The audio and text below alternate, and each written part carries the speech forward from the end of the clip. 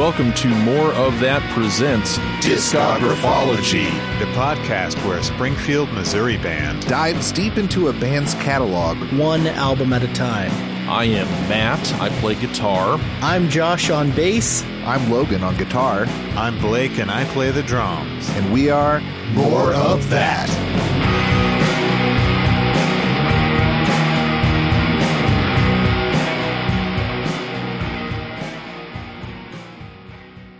Hello, and welcome to Discographology, the podcast where... oh, gosh. Hello. Excuse me. Get the phone here. Hello? Hello, Mother Leopard. I have your cub. What? You must protect her. But that will be expensive. 10,000 cola nuts. 10,000? Wrapped in brown paper. What kind of nuts? Midnight. Sir. Behind the box. Is this James? I'll be the hyena. You'll see. I'm sorry for the interruption, folks. We've got this crazy fan named James Osterberg Jr., and he keeps blowing up the More of That landline at the More of That cave, and we just can't seem to get rid of him. He's got a lust for life, I'll tell you that. Great way to start 2021. Oh, yeah. Congratulations, guys. We made it.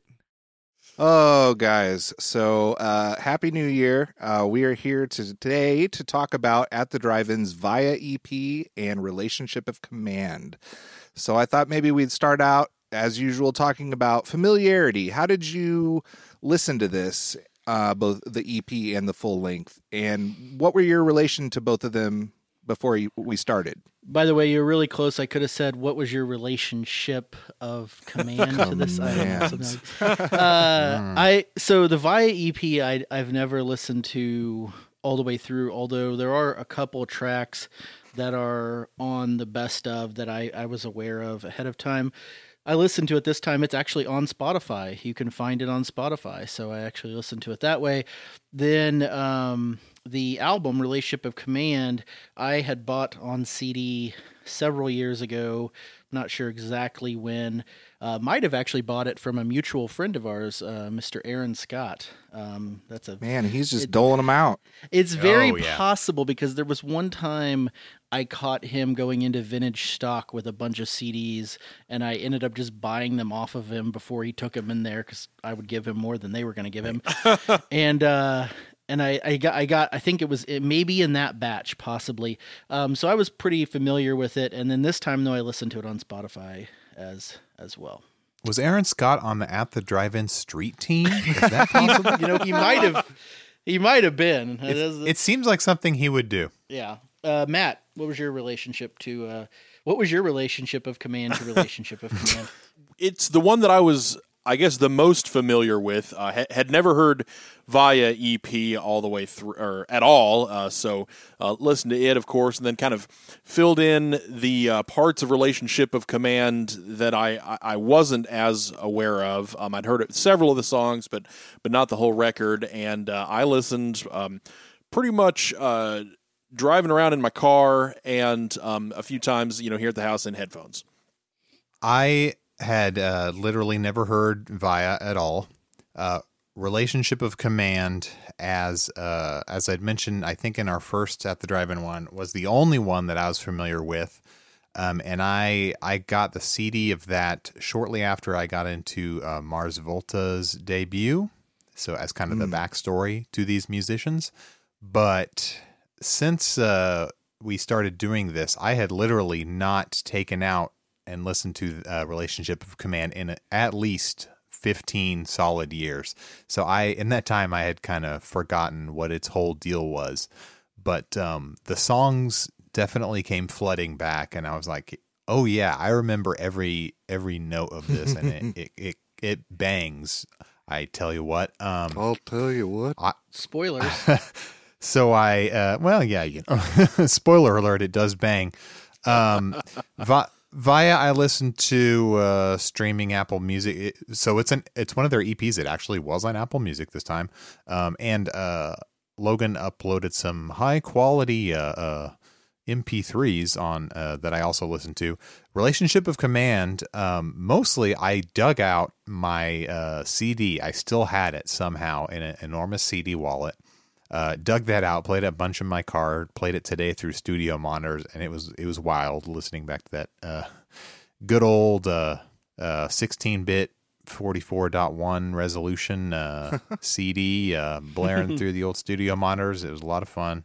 Yeah, I listened a lot. I really enjoyed getting back into it. But before we, Logan, you tell us your relationship, because I feel like you're going to have a lot to say on this. Matt, I had a question for you. Did I ever play this at Subway when we worked together at Subway and we'd play music? Do you remember if this was one we would play? Yeah, I don't remember specifically you playing this one, but it's very possible. It's very possible that, and I feel may like just. It would have been a late night one, because I don't think we'd be put this on during like lunch and dinner rush. I think we would have got yelled at by the boss about it, because it's just too much for people. But I wonder if this was a late night one, and maybe that's how you heard it a few times. I wonder before. This is Subway After Dark. Subway After Dark, when there were less people. Why was this Subway open so late?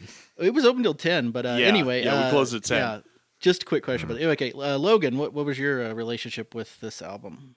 So I've mostly talked about my introductions to Via in Relationship of Command in the last couple of episodes. When I first heard Via, it was my 17th birthday, and I remember being kind of distracted. My friend Aaron had brought it over that we've been talking about. I would not hear this again until after I lost my mind hearing Relationship of Command. I was still at the beginning stages of starting my own band, Fatherton, and I remember being on a marching band trip to Florida to play in, I think, like the Rose Bowl or something. And I don't know, we were at the Virgin Mega Store. It was just this huge music store. And I convinced two of my bandmates, Nathaniel Carroll being one of them, that we played music by, to go ahead and buy a Relationship Command that it was going to, totally blow their minds. At the Drive-In wasn't the type of thing that you heard in Camdenton, Missouri, but its presence on MTV2 really launched my friends and myself and bandmates into new musical territory. Coming from a small tourist lake town, we heard a lot of nu metal, hip-hop, and pop being played on the radio and MTV. And it was a new bar to aspire to, and I coincidentally blind bought the same day as we were buying CDs, the Murder City Devils. I just saw it and I was like, this looks cool. But I didn't know anything about that they actually had a connection with At the Drive-In until now. They toured and released a split with the Murder City Devils, and Cedric would cite them as being their brother band. And I included one of their songs on Songs from the Lab Volume 1, I believe, My Demon Brother. But I listen to both on YouTube Music with earbuds. I also do own a white vinyl reissue of Via. That was sealed, but I opened it up for the episode. Broke the seal. I'm also fortunate enough to have an OG and reissue vinyl copy of Relationship of Command. My buddy Aaron, that was a gift from him, the OG copy. So he got me into him in the first place. So big thanks to him. Johnny Appleseed of our podcast. Right. Just saving lives. But I listened to the OG one, and it sounds great. I have thoughts and questions about the reissue that we can save for later pertaining to a certain mix myth about there being different mixes, but I did open that sealed reissue and listened. Nice. But a difficult choice. Yeah, it was. But so it was fun listening to it all on vinyl, but also in earbuds, driving around, soaking it in. So all right. Well, if you guys don't mind, let's go ahead and get started. We can go ahead and begin starting to talk about Via. So we can go ahead and let that roll. Before we get started, I'd like to give a shout out to all the following sources that I used.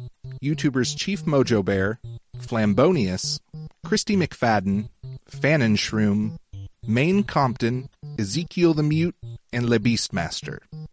Podcast The Trap Set with Joe Wong, Dave Monk in Fractured Magazine, Eduardo Cepeda on Vice's Noisy, Mike Duranco on AllMusic.com, Ian Gormley on Exclaim.ca, Discogs, Bill Lowry and Let's Get Real, and TheGreatRockBible.com. Thank you so much. All right, kids, prepare your sleep apparatus. It's Via time.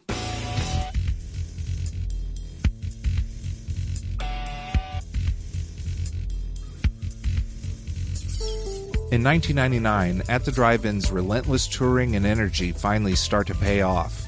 Without missing a beat or a frantic step, they keep the momentum. Fearless Records released the Via EP on July 27, 1999. The band returns to Rosewood Studios in El Paso for recording and mixing, but also record at Doug Messenger's, Paramount, and Village Productions. Mastered at Masterworks in Los Angeles. Mike Major returns once again to engineer, accompanied by producers Alex Newport and Sean Cummings. The EP's cover art by Joe D. Foster vibrantly displays a Kanyon 100CF boombox, which belonged to the band. It became a reoccurring prop on stage in photo shoots and flyers. It also makes an appearance in the band's first music video, directed by Dan Tierney and the band for Metronome Arthritis, which we'll discuss. The boombox also appears on the Murder City Devils split in 2005's compilation, This Station is Non-Operational. Definitely got around. I wonder if it ended up destroyed, stolen, or up for ransom.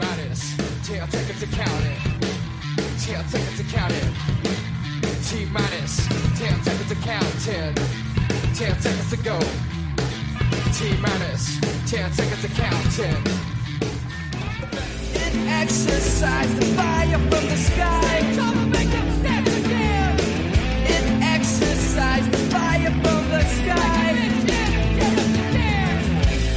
Repair your sleep apparatus. Repair your sleep apparatus. Repair your sleep apparatus. Repair.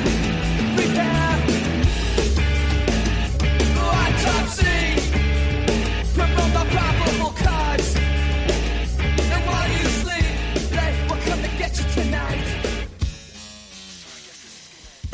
We also get another release with the group intact. No lineup changes. The EP, like El Gran Orgo, only has 7 tracks. 1. Risquache. 2. Proxima Centauri. 3. Ursa Minor. 4. Heliotrope. 5. Metronome Arthritis.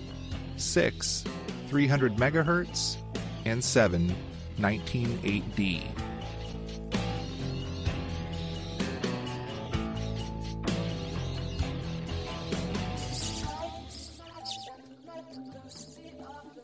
AllMusic.com gave it 4 stars and called the EP absolutely astounding, going on to proclaim, they seem to have finally come together and found the true and beautiful essence of their music. Tony has said that they were under quite a bit of pressure to get Via recorded. I think Risquache, 19.8D, and Metronome Arthritis took about a day and a half or so to record. They'd been rushed on In Casino Out, not getting to add a lot of the backup vocals or distorted guitar parts. But Via overall was recorded in 3 days.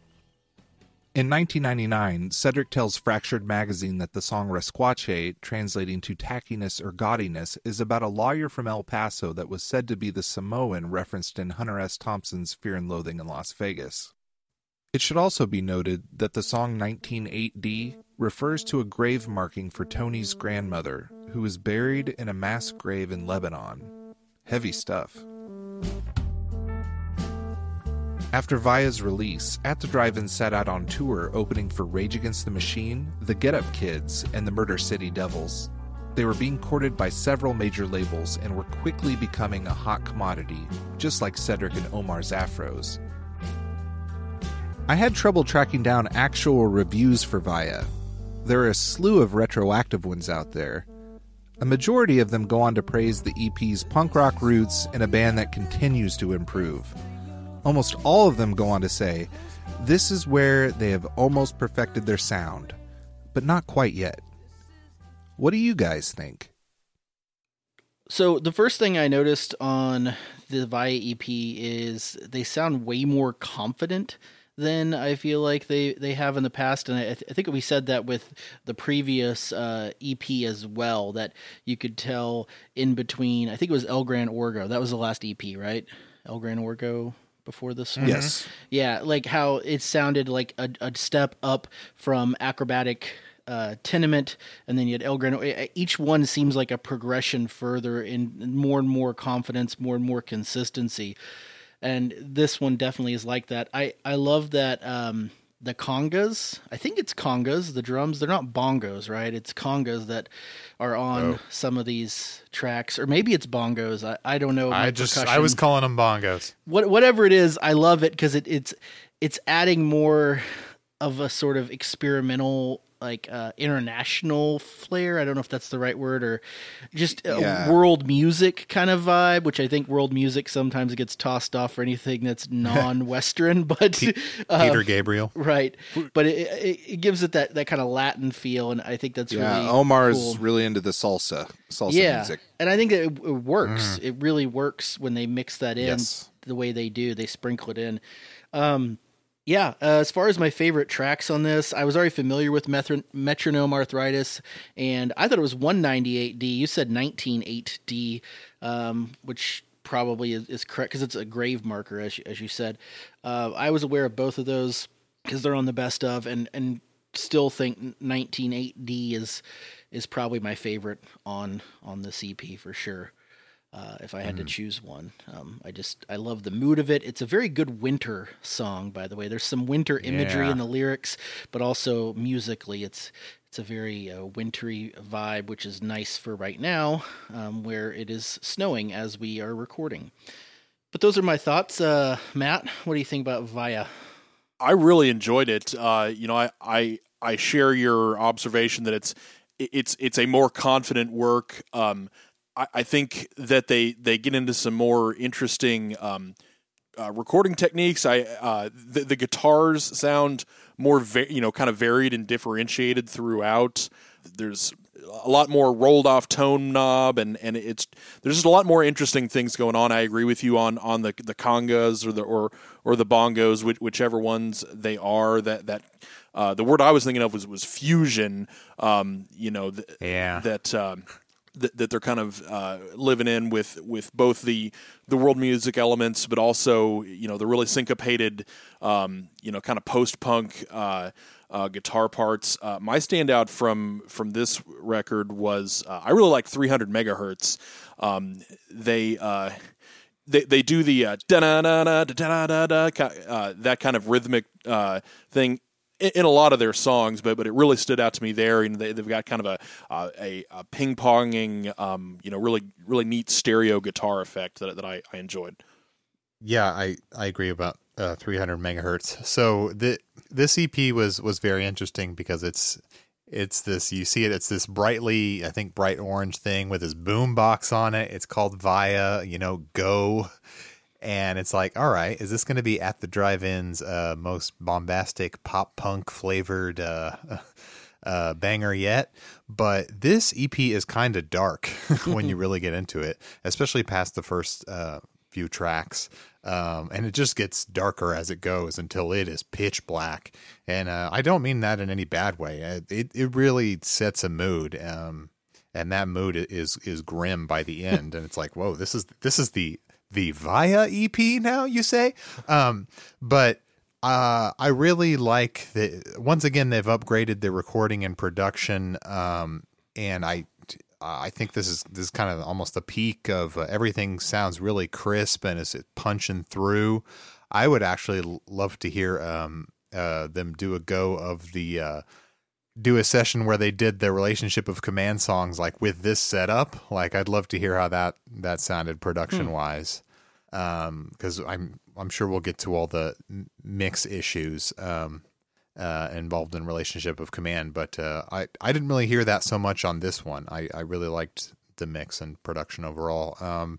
They're definitely a band that likes to talk about the stars, and is Proxima Centauri, is this the sequel to Alpha? That's what that song was called, right? Alpha Centauri? Alpha Centauri, I think so. Yeah. So Ursa Minor.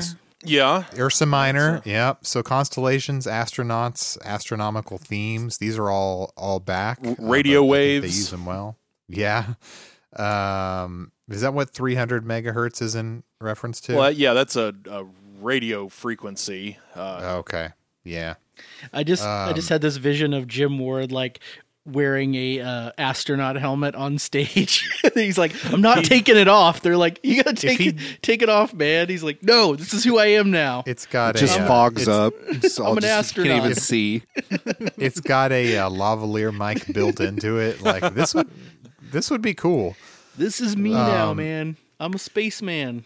You mentioned Alpha Centauri. I thought that I'd seen that Proxima Centauri was actually on maybe a Japanese release of In Casino Out. Huh.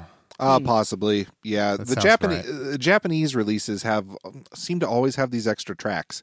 Yeah. But yeah, no, I love Via. I think the standout tracks for me are Risquache, Proxima Centauri, Metronome Arthritis, and 19.8D.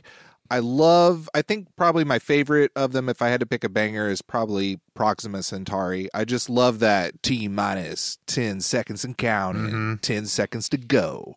I just love that whole feel. And Metronome Arthritis, I think, gets that really dark vibe going, but it's also got that like mid 90s like hip hop keyboard, sound coming in that I think that's kind of a new addition that we haven't really heard with at the drive-in. I like that they're kind of starting to experiment a little bit more with keyboards, and I think that's probably Jim. But I think that this was again, mirroring all your sentiments. It is a progression. It's obviously a step up, and it seems more focused. So yeah. Well, we can go ahead and does anybody have anything else they'd like to say about Via or any other points? I failed to mention the height of it for me is 3 songs in a row: Heliotrope, Metronome Arthritis, and 300 megahertz. I thought were the 3 standouts. Cool. I think we can safely say that it can Via con Dios. I was wondering when someone was going to say that. Yeah. Oh, yeah.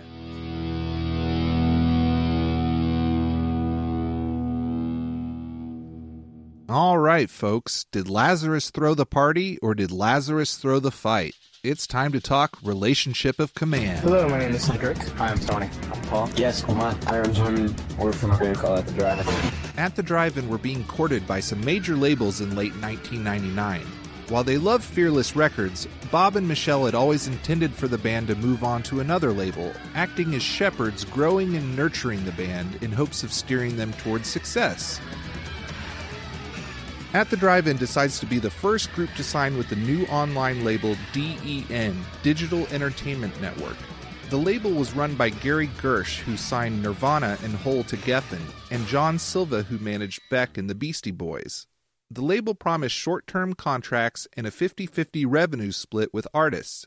At the Drive-In was excited for DEN to let the band focus on art and process rather than radio-friendly unit shifters. We try to keep an open mind to stuff, but at the same time, if we feel uncomfortable with anything, we just say no. And we signed with a ton of creative control. We own half of everything, half the masters, we get half the royalties. We have a 50-50 split with them.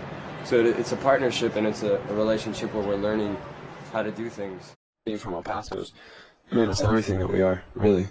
I mean, not just being from El Paso, but just our backgrounds and what led all of us to El Paso. Like, I was born in El Paso, but Omar's from Bayamon, Puerto Rico, and, Paul and Cedric are from California. Tony's born in Lebanon. So we're kind of all over the world, and I think all of that leads to the music that we make.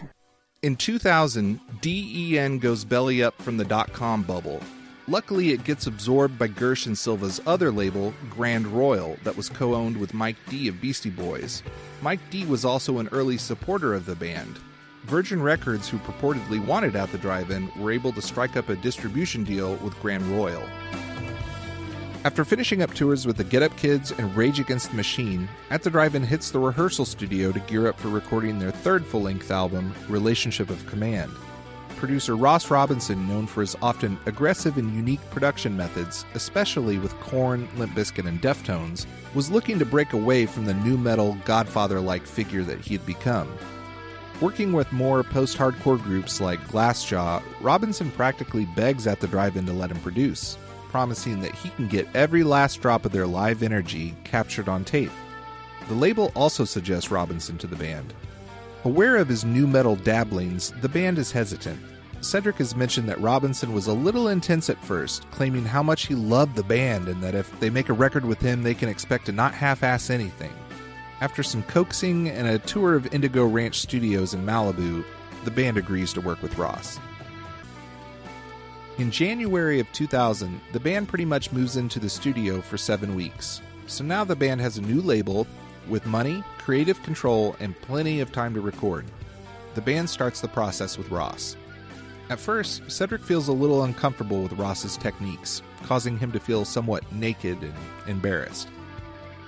Ross would huddle everyone up and ask, "All right, what's this song about? What are you getting at? How does this make you feel? What were you picturing when you wrote this?" Searching for what made the bandmates tick, really digging to uncover the essence and truth of the band. When that wouldn't work, he'd start throwing things at the band while they tracked, breakable things. Once, to get bassist Paul Hinojos pumped up enough to record, Ross took Paul on a very speedy and somewhat dangerous joyride through the hills and backroads of Malibu. With Ross, he taught us how to channel everything, and we learned how to communicate. Our skills went up, 100%. He's very spiritual. If he knows exactly when you're not pushing yourself to the last level. I would later hear stories from friends about how Robinson would have the band taking shots of pure ginseng, but I haven't been able to confirm that rumor, but I kind of believe it. Cedric has gone on to praise Ross and his methods, claiming the experience to be so liberating. I think they really enjoyed their time with Ross overall.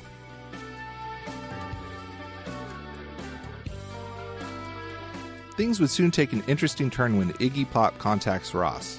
Apparently, Iggy is blown away by his work on Limp Bizkit's Nookie and excited at a potential prospect of working together.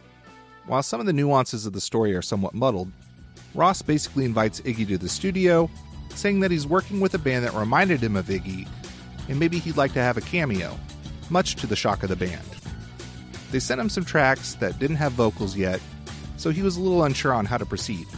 But he really liked what he heard, and he was relieved to hear that Cedric had the lyrics in part mapped out for him, because he wasn't interested as much in contributing lyrics, just performance. He would go on to cameo on the song Rolodex Propaganda and the eerie phone call from the beginning of Enfilade. Who's coming right now? What? Who's coming? Iggy Pop. Am I going to talk or sing? Or? Yeah, there was something you did like on the Supercharger. Yeah. That was awesome. Okay, cool.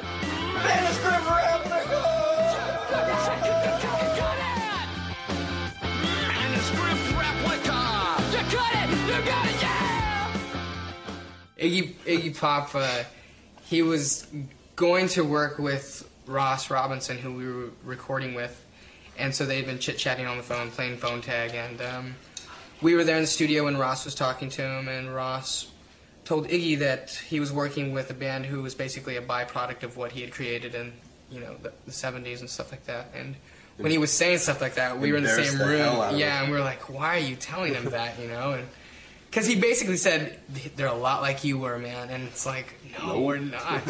I mean, you can learn certain things from listening to people, but anyways, he told him all that jazz, and then he suggested to Iggy that he come down, check out the studio, and lay down some vocals on a song, and he was like, okay, just send me the song. So we sent it to him. He liked it. He didn't really want to work on anything of his own, that's fine, So I just wrote out all the parts, and we kind of like matched vocals, and then he would do the chorus kind of by himself, and it worked out really well. We clicked really well. He speaks Spanish fluently. Omar and him really clicked really well. And he just told us a bunch of stories about his good old days, and it was really interesting to listen to that, And it's interesting to see what he is like now as a person, because I think people think that he came in with his shirt off, cutting himself with glass, and, throwing mics around, and he was a much more mature person. And it seemed like he's honed his craft a lot more, and he learned how to express himself different ways other than what people expect him to be like, so. The album is mixed by Andy Wallace, known for mixing Nirvana's Nevermind, Rage Against the Machine's self-titled and Evil Empire albums, Foo Fighters' Nothing Left to Lose, and many, many more. This is definitely the most produced sound that the band has had to date. Omar has gone on record to respectively criticize Andy's mix, saying that the Outboard mixes were much more raw and heartfelt. He said that they would remix the album for 2014's reissue of the record, but I've been able to find no evidence of it actually being a different mix. Would you define as your genre of the music that you write and play? Because I once heard someone say that you guys are the Stanley Kubrick of punk rock. Oh, that's awesome. That's really cool. that's what we're gonna call ourselves from now on. Wow, that's pretty. So, how does that sit with you? Or yeah, I think we always have discussions about being cinematic, about being not theatrical but cinematic, like the big wide open shot of the ocean. You know, like when we write a song, maybe that's what we're picturing, maybe that's what we see. So we tried to do a little bit of that on this video, and we're gonna do a whole lot more of that. A lot more. We talk about Stanley Kubrick or Fellini when we talk about making videos. And so, I mean, that's a totally nice compliment. But the fact that people have to struggle to figure out where to pin us is a compliment in itself. We don't... I think we've always considered ourselves just a rock and roll band, if anything, because it's pretty vague and... Sort of the easiest one to get away with. Right. Without pigeonholing yourself. I had this one thing happen to me that was pretty cool. When we were at Minneapolis, it was like 3 in the morning, and I was walking to this cafe, and these guys, they drive by, and I was kind of scared. They roll down the window, and they stop, they roll down the window, and they go, "Your new album sucks, motherfucker," and they drove off. And I was like, right on, man. Yeah, that's the best compliment. Yeah, totally. It's pretty nice when you can walk down the street and someone not only knows you, but knows you enough and feels comfortable enough to come up and say that you suck. Yeah, they feel moved enough. The artwork and illustrations by Damon Locks depict a Trojan horse, which if you aren't up on your Greek mythology, I'd recommend checking into the stories about the Trojan War. Greek mythology shows up more in the future with the formation of the band Sparta and the Mars Volta album Nocturnicate.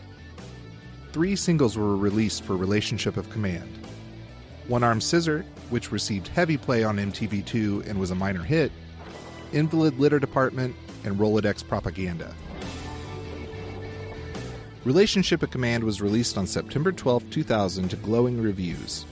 AllMusic.com calls it a masterpiece. Uncut gives it 5 stars, NME 9 out of 10, Rolling Stone 3 stars, makes it onto the Billboard Top 200, and Metacritic currently sits at 77%. It would go on to make the following list: Kerrang's 50 Greatest Albums of the 21st Century, number 47, Spin's 200 Greatest Albums of the Last 30 Years, number 177, and Guitar World's 100 Greatest Guitar Albums, number 94. The band would go on to perform One Arm Scissor on USA's Farm Club, Late Show with David Letterman, who told them not to quit their day job, and it made me wonder if they had flashbacks to Bill Lowry, Late Night with Conan O'Brien, and the Jules Holland Show, where Omar completely knocks his guitar out of tune. The boys then hit the road the summer of 2000, playing Reading Festival and finishing up the year touring with their brother band, the Murder City Devils. In November of 2000, the old tour wagon hits a patch of ice, rolling the van. Cedric and Paul had some minor injuries, but everyone else seemed to be okay. I think this event really shook them up, as it tends to do. They were now left with the choice of canceling the rest of the tour or pressing on. They opted for the latter, but are you surprised? Nothing was going to stop at the drive-in. Well, we totaled the van. We flipped our the van. I was in the other truck, so I missed the whole thing. We did 360 on the freeway, hit the side, and flipped over. None of us were hurt. None of us had broken bones or anything. It's amazing that you guys walked away from that. Totally. I mean, we should have canceled for the last U.S. States. We should have canceled the last week because we flipped our van, and I mean, we shouldn't have really continued. But there's an itch that we have to do this. You know, it's, at least for me, it's probably one of the only things I do, I think, halfway decent in life. So why not do it? I mean, for me, it was like kind of like a wake-up call because we do it so much. And I kind of wanted to go home and take a break, you know, which might be, some people might take that as like, oh, you know, what a wuss, you know. But, I mean, it had been 7 weeks just about at that point. But the way we work in a band is it's a democracy. And these guys had a really good point, and the point being that we came out of there basically with little or no injuries. And it was like, you might as well just keep doing it. There's only a couple more days. And plus, there was a lot of grief like through that. I was in a different car, so I wasn't in the crash, and I was 90 miles away from my boys, and they were hurt, you know, and they were shaken up, and I was shaken up, and the fact that we weren't all in the same room was really super frustrating because we were trying to call and bad phone lines and ice storms. And so like when we did decide to do the rest of the tour, I felt like I had to get something off my chest. And, you know, I just felt so shaken up that the only thing that made me feel normal was going back and playing shows with our friends and seeing our friends in those cities. And it turned out for the best. But it's amazing that you guys walked away from that. Totally. It's been a pretty crazy tour. I got my head put through a window. You got a cigarette put out on your face? I got a cigarette put out on my face. This is our punkest tour ever. In January of 2001, the band travels to Australia for the Big Day Out Festival. This performance would go down in history for the band. Being sandwiched between Mudvayne and Limp Bizkit, plus having a buzzworthy album produced by the biggest name in nu metal, fans and the uninitiated alike were frothing at the mouth to see At the Drive-In. Really going to keen to see because you were on early, you get to go and party the rest of the day. We're going to go watch At the Drive-In, I think you'll find. Me and Andy both said just blew them up. We've got to go and see At the Drive-In. Everyone was talking about them. Yeah. And we went, let's go see them. We went and saw them, and it was just like so hot and so packed. It was the best. They were the best band of the day. At the Drive-In's what we found, basically. Unbelievable band to go and see. I want to go see At the Drive-In. At the Drive-In. At the Drive-In? Yeah. We're actually drinking one scissors at the moment. You've got a lot to live up to because everyone's like, oh my God, At the Drive-In, they're coming a big day out. Oh my God, they're the best band in the world. Oh Jesus, you've got to see it. We just had guys from Nitocris and Friends of Rom here on the seat going, they were the best band ever. Do you before you step on stage, you're like, oh shit, we got to do it again? No, we just play. I mean, we don't believe that. We just, keep our heads small is a better thing to do, Ron, do you dig the festival or do you dig the club action? I think the clubs are better, but the festivals give you a chance to see all the other stuff. Any surprises on your set? You got anything worked out? Or are you just going to go out there and rock like pigs? Just play. It's too hot to get make any surprises. We're just gonna. If we get through the whole set, it'll be like a wonder. So it'll be good. If we learn our own songs well enough, we might move on to other stuff. But do you really? You don't think you play your stuff well enough live? No. Really? Wow. It's not our main focus in life. Is to be the best. Tightest. Like go see NSYNC if you want to see perfect. You want to see rock and roll. Come see a rock and roll band. It's not about perfection. It's about heart and soul. They were becoming known for not condoning moshing, or as they put it, slam dancing. They were not a band that considered themselves angry or macho in any kind of way. They didn't like the idea of people taking out their aggressions on one another in the crowd, or meathead mentalities, as they put it. The band was now playing huge festivals, and kids were showing up in Slipknot and Machine Head shirts and seeing the band for the first time. While Cedric and a few other bandmates seemed to look down on the genre, I think they found it to be cool when fans of nu metal would come to their shows and express how much they liked them. Yet it was the more violent and rowdy nu metalers that they were largely concerned with. The crowd at Big Day Out was unruly, to say the least. People were being injured and trampled. Just be nice to each other, and let's dance rather than beat the shit out of each other. And we do come from Texas, and we are called At the Drive-In.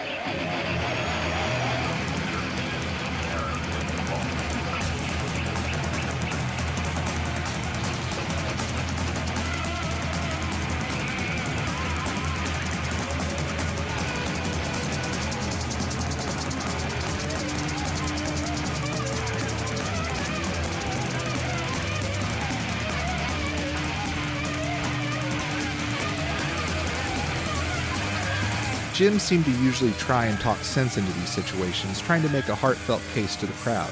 Cedric, particularly wired that day, took a similar approach, but quickly abandoned when no one was listening, and he started mocking the crowd, calling them sheep, and asking if they were all typically white people. I think it's a very, very sad day when the only way you can express yourself is through slam dancing. Are you all typically white people? Y'all look like it to me. Look at that. You learned that from the TV. You didn't learn that from your best friend. You're a robot. You're a sheep.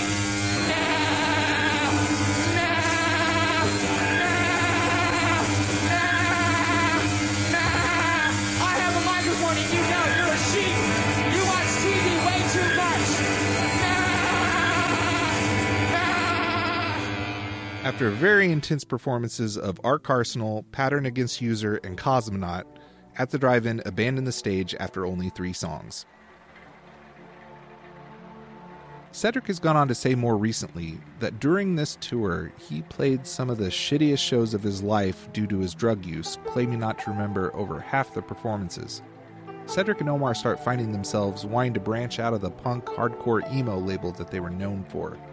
They were also increasingly becoming burnout on touring and wanting to take some time off, which the rest of the band wasn't really on board with. Pretty hard, I think. I don't. We do get burned out. I think everybody does. I mean, the thing about being in a band or whatever is you can't call in sick for work. I mean, if you're too sick to play, that's a huge deal.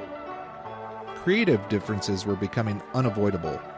Jim, Paul, and Tony seemed more in favor of continuing in an alternative rock direction, while Cedric and Omar were wanting to go into more of a dub, prog, electronic, and experimental direction. Omar has gone on to say that it would usually be he and Cedric up against Jim and his quote-unquote sugar-coated way of doing things. Under extreme pressure and mounting disagreements, the band decided to break up in 2001, 2 months after Big Day Out. Their label decides to call it a hiatus in hopes of keeping the door open. Omar and Cedric continue on with De Facto, which is eventually rechristened the Mars Volta. Jim, Paul, and Tony start a new group called Sparta. At the time of the split, it was confusing and sad. To the typical fan, this seemed like they were ending when they were at the height of their popularity. The general public didn't know how long the band had been touring and living on the road. It seemed like they had only just arrived. I remember being particularly heartbroken. They had quickly become a new favorite band of mine. The sudden breakup left fans wanting more. Some would say they sold out with Relationship of Command, but I feel this album was far too influential to be considered a sellout record. Selling out is so weird because we were never the band that stood behind the slogan or the banner of being anti-major label or anything like that either. And I think it's about time that people involved in our musical scene start fighting back some of the dumber rock that's out there. And the sooner that we do that, the more choices people are going to have on television. Kids in Middle America, they don't know anything other than what's on TV right now because they're taught that to be, that is their record buying is a remote control. The kids in the Midwest Cedric spoke of may as well have been me. The success of this record is one of the things that broke me away from nu metal, bridging the gap, so to speak. This would be the time that I started listening to bands from smaller labels like Refused, Glassjaw, Thursday, and even Iggy Pop. I can only imagine this being the truth for so many out there like myself. This was one of the most important records of my life. And when I grew up, my hometown dictated what I had to do to find my entertainment. And that means you have to dig. Whereas it's like punk rock people, they know what it's like to actually get their hands dirty in order to find really good music. And every other day mainstream people that just listen to the radio, it's just kind of force-fed to them and they go, okay, yes, that's good. I think it's time that bands like us get together and start doing that, and that we don't let all the political rules involved in punk rock hold us back, because then pretty soon all the dumber rock that's around right now is just going to reign supreme, and we will have never had a say, and we're just going to kind of go unnoticed, which is, I guess, the point to being underground, but it's pointless to me, I think it's preaching to the converted. Yeah, if you preach to the converted all your life, what change are you doing? And punk rock's always been a revolutionary format, and I think if you just kind of let your freak flag fly, you know what I mean, just standing up and saying, this is who we are, and we're not going to put up with what's going on right now anymore, because it's a lot of stuff that's on the radio and on TV, it's very homophobic, it's very gender biased, completely sexist. Yeah, and it's disgusting, and it's disgusting that people eat it up, and it's like, it's just okay, I don't want to sit here and list band names, but you guys know who you are, and I think your time has come. We're not trying to take over, we just want to let everyone know that there is a different way of doing what we do, and there's a lot of bands that have ethics and certain aesthetic as to what we do, and if people can just open their mind and give it a listen, they'll throw away the other stuff that really has no meaning, has no just has no substance, no essence, you know? And we're not trying to say that we are the best thing since sliced bread or anything. We're just trying to provide a new choice for everybody because there isn't a choice. All right, we've teased this amputation long enough. We've got access now. Let's talk about the album. Track 1, Ark Arsenal.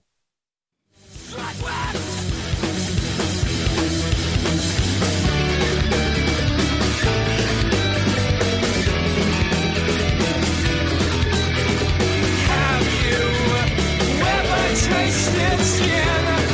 Sink your teeth in it. Have you ever tasted skin?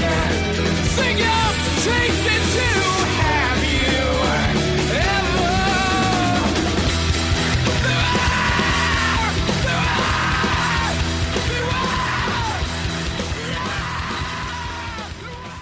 Oh, gosh. Okay, let's do this, guys. Guys, bad news. I punched a hole through my laptop, by the way. So sorry. I just spin kicked my mom. This is my honest to God favorite opening track of all time. This song gets my blood pumping, no doubt. It's just incredible. When I first heard this, I don't know, like I just knew right then that I was in for something completely wild that I'd never heard before. It's just a full-on assault of the senses. Cedric, he just sounds phenomenal. Tony, oh my God, the opening drums, like that song has been an inspiration to me in some of my own stuff, and like he just kills the drums on that, and the bass, oh my God, where did Paul Hinojosa come from all of a sudden? Like his bass sounds fucking amazing. And have you ever tasted skin? I mean, have you? But yeah, that's my take. I will just echo that and say that this is it just pumps me up. The comment I literally have in my notes is this song just pumps me up. I have no clue what they're singing about. But, what a way to kick it off, man. That synth right out the gate with the maracas or shakers or whatever. Mm-hmm. Even watching him do it live, who usually plays the maracas? Is it Cedric? I'm trying to remember. Somebody's shaking him, and then it just kicks right off into a new stratosphere. And then it reminded me of, I sent you guys this the other day saying that the Refused album Shape of Punk to Come would be a good palate cleanser at some point. This song is a twinner in a way to New Noise on that album, in that they both have this kind of intro that kind of takes a little bit, and then as soon as it gets going, it's just like straight to 11, you know? And it's just, and by the way, this song is not on the best of, and how it is not on the best of is baffling to me, because I feel like if you were to give someone like, what does At the Drive-In sound like this is probably one of the songs you would give them as, you know, a taster. I echo everything you said, Logan. I don't know if I would say it's my favorite opener of all time because I haven't really sat down and thought about it, but it is a damn good opener.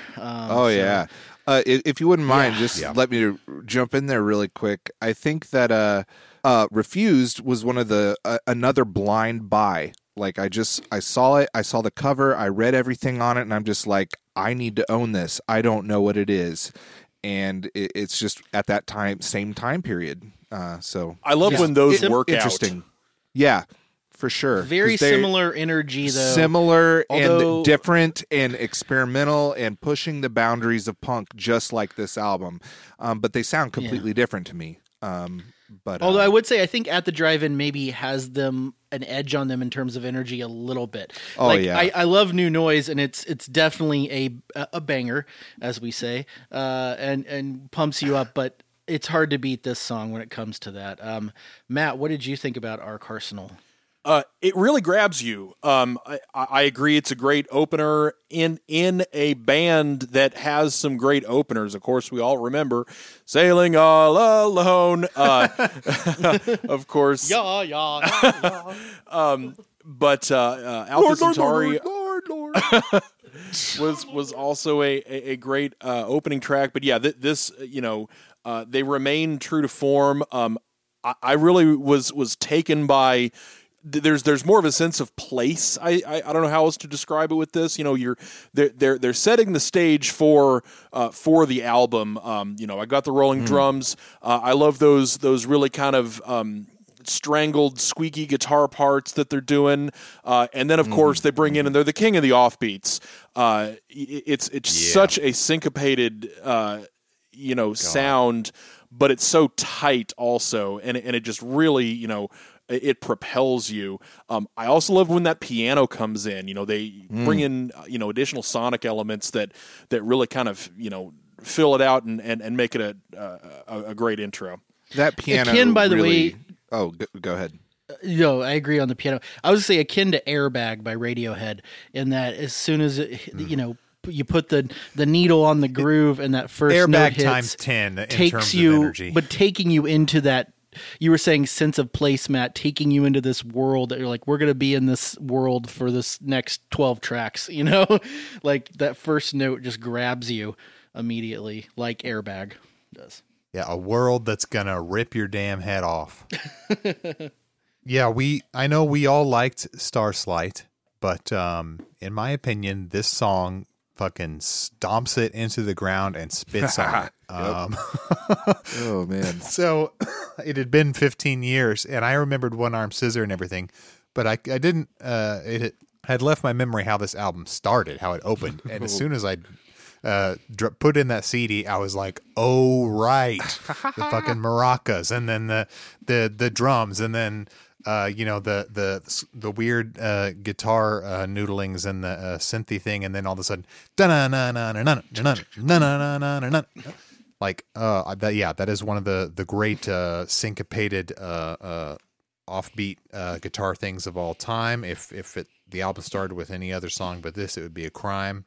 Love that even in such a harsh song, and a song that rocks so hard, the piano from Hourglass finds its way into the bridge. It somehow totally fits.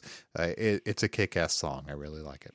If anyone knows Cedric, or Cedric's listening to this, my God, man, you sound crazy on this song. Just insane. He screams himself hoarse by the end. It's the most inspiring vocals I've ever heard. I don't know. It's crazy. It's just so full of energy.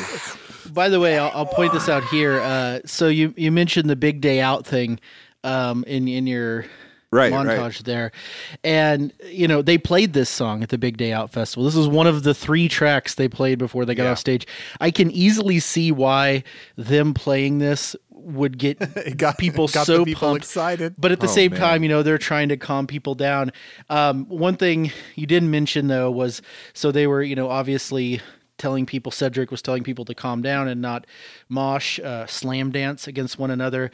Then they stormed off after 3 songs. Well, later that evening, during the headlining set by Limp Bizkit, a similar thing happened where the crowd started going crazy.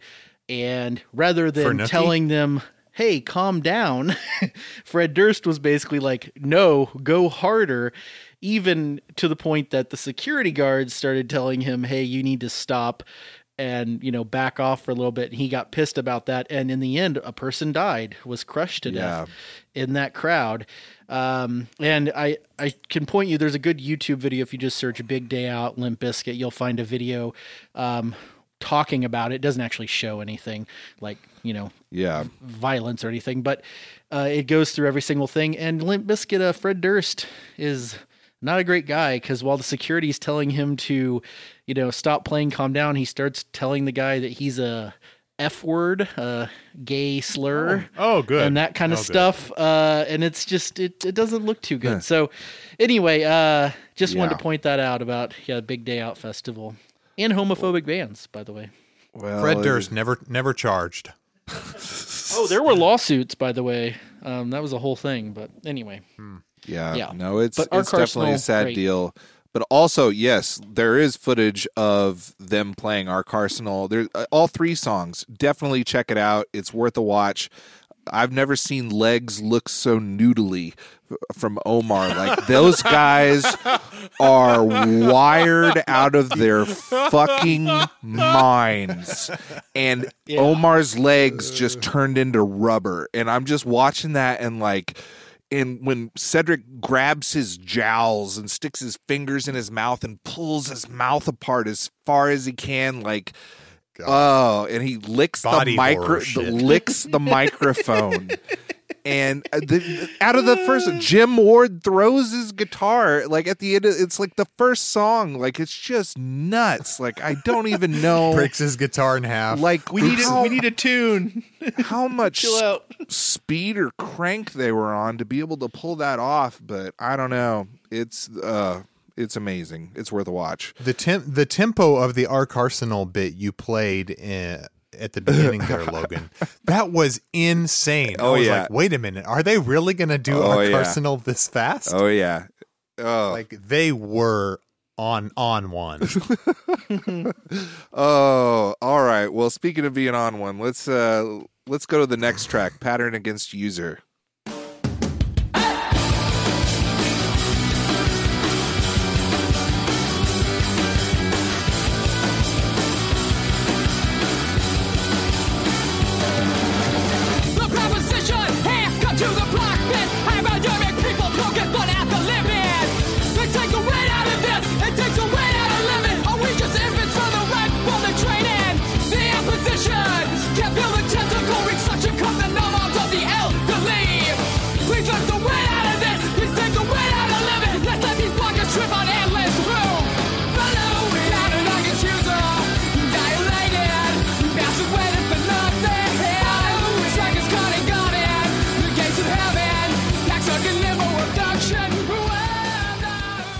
Oh my God, this is a punk rock masterpiece. Holy shit. Perfect second track. Paul, oh my God, this guy is a damn monster. That bass sounds so good. Like, I'm going to be honest, this album has one of my favorite bass tones ever. Like, I just think everything on this album bass-wise sounds just fucking fantastic. The little breakdown is so cool and spacey. And when everything kind of comes back in, it's just savage sounding. You can hear like swirling phasers, and then the chorus just worms its way through your ears in distant earths. Oh my God, I love this song. Just incredible. That's all I'm going to say. So you're totally right, Logan, that this is a great second track. There's so much climbing chord progressions that really, have a sense of movement. I love any song that's going to have a drum intro with a hey. Oh yeah, that brings it in, and then they come back and do it on the outro also. Right. You mentioned that kind of spacey third part. That was the one that sounded very, and I think it's other bands maybe trying to emulate this sound, but that was the part that sounded the most, of its time, late 90s, early 2000s, kind of pop punk sound. But you're right, when they bring that climbing progression back in, it just really comes together. This is a great track. Yeah, that intro, which the song, I love the way it ends the same way as it starts, which is with hey. So much damn energy in this song. I'm glad Logan mentioned the bass. It becomes quite apparent in this song, and then of course throughout the rest of the album. Paul Enohos, am I saying it right? Yeah. Someone better alert Chet Atkins, because he is in danger of tearing the neck off the damn thing. He's going to tear as far the neck as bass off. playing goes. It's like, I think you mentioned the producer claiming he would capture the live energy of At the Drive-In on this record, and whatever he was doing, throwing objects at them and whatnot, it was working. Because they sound like they're playing for their damn lives, and especially on that bass, which cuts through this mix like a mofo. You could almost argue that the bass is mixed too high, But luckily, it's really, really good bass playing, so Yeah. I can't fault it too much for that. I also love the bridge is probably my favorite part of the song, where it actually calms down. It feels a little bit sweeter. Yeah. Oh yeah. When the clock starts ticking down part, and the little the harsh guitars turn into like undistorted arpeggios or whatever they're doing. Yeah, that interplay is so cool. Just a really jangly little interplay between the two. It's the height of like a beautiful emo style bridge. But I love the whole thing. Yeah, great track too. By the way, if anyone's listening to this going, man, these guys are just going to fawn over this whole time. Do they not like? I don't know. I mean, I can't speak for everybody, but I have a feeling this is not going to be one where there's going to be any song that we're going to be like, this is a total stinker of a track. And guys, you know, it's a new year. We got to celebrate. We got to celebrate. We got to celebrate at some point, you know. But at the same time, I'm not going to guarantee. alive. I'm not guaranteeing I love every song. I'm just saying, as far as like really specific criticisms, I don't know. The album starts so strong. It's tough. Yeah, this is you're talking about Ark Arsenal Logan being one of the best openers ever. This might be one of the best second tracks ever, just because it takes that energy, keeps it going.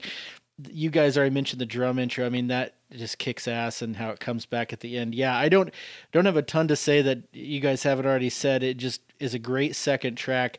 I love this one thing he does on bass, and I think I don't know if I would say it's a bass hack. I think it's just the way you play bass. There's one weird trick on the bass. Me being someone that doesn't know much about music theory thinks it's some sort of hack. But anyway, it's the climbing the octaves thing. Matt, you kind of mentioned it, but it's as the vocals get more dramatic, I guess you could say, and the energy picks up, like playing higher and higher octaves on the bass really makes that energy more pronounced in a way.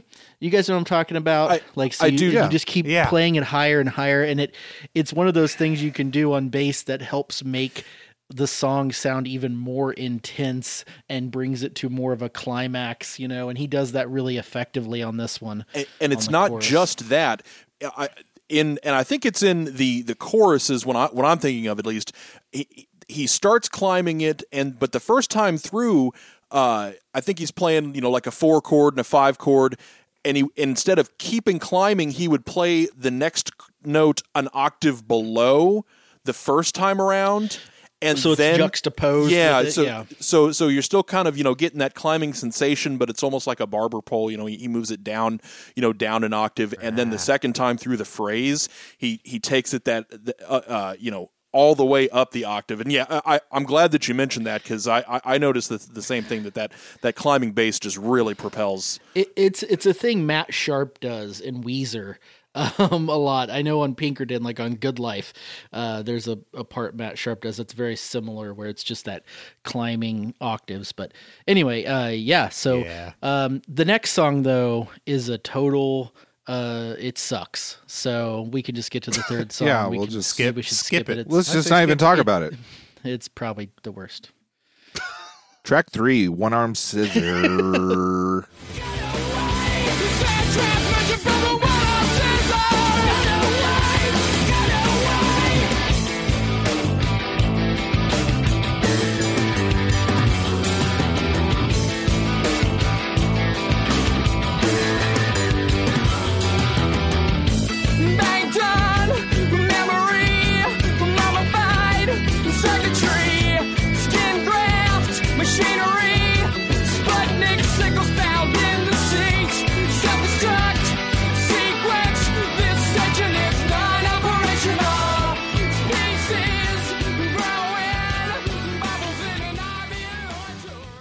Yes, the actual song that pulled me into all of this. And I'm usually not much of a single kind of guy, like song singles. To me, singles are kind of like trailers to albums, and I usually become tired of them by the time the album comes out. But this is a hell of a trailer. It's really, in my opinion, the best single of 2000. First time I heard it, I was hooked. Like, amazingly, I still love this song, which is so rare for me to like most songs by like artists that I love. Like, I'm so bored of their singles that I just can't even listen to them anymore. But this one has stuck. According to a Channel V interview, a one-armed scissor is a mixture of Red Bull and vodka, and that the song is about their tours told from the omniscient character named the one-armed scissor who sees their hardships they deal with while on tour. I thought that was kind of funny. But the first 3 songs here, guys, are just like killing it. Like, I don't know how you have, like, if there's a spot for the best track 3, like, oh my God. Everything just is gelling very, very well. This is a top tier, essential at the drive-in track for sure. Yeah. I also love it.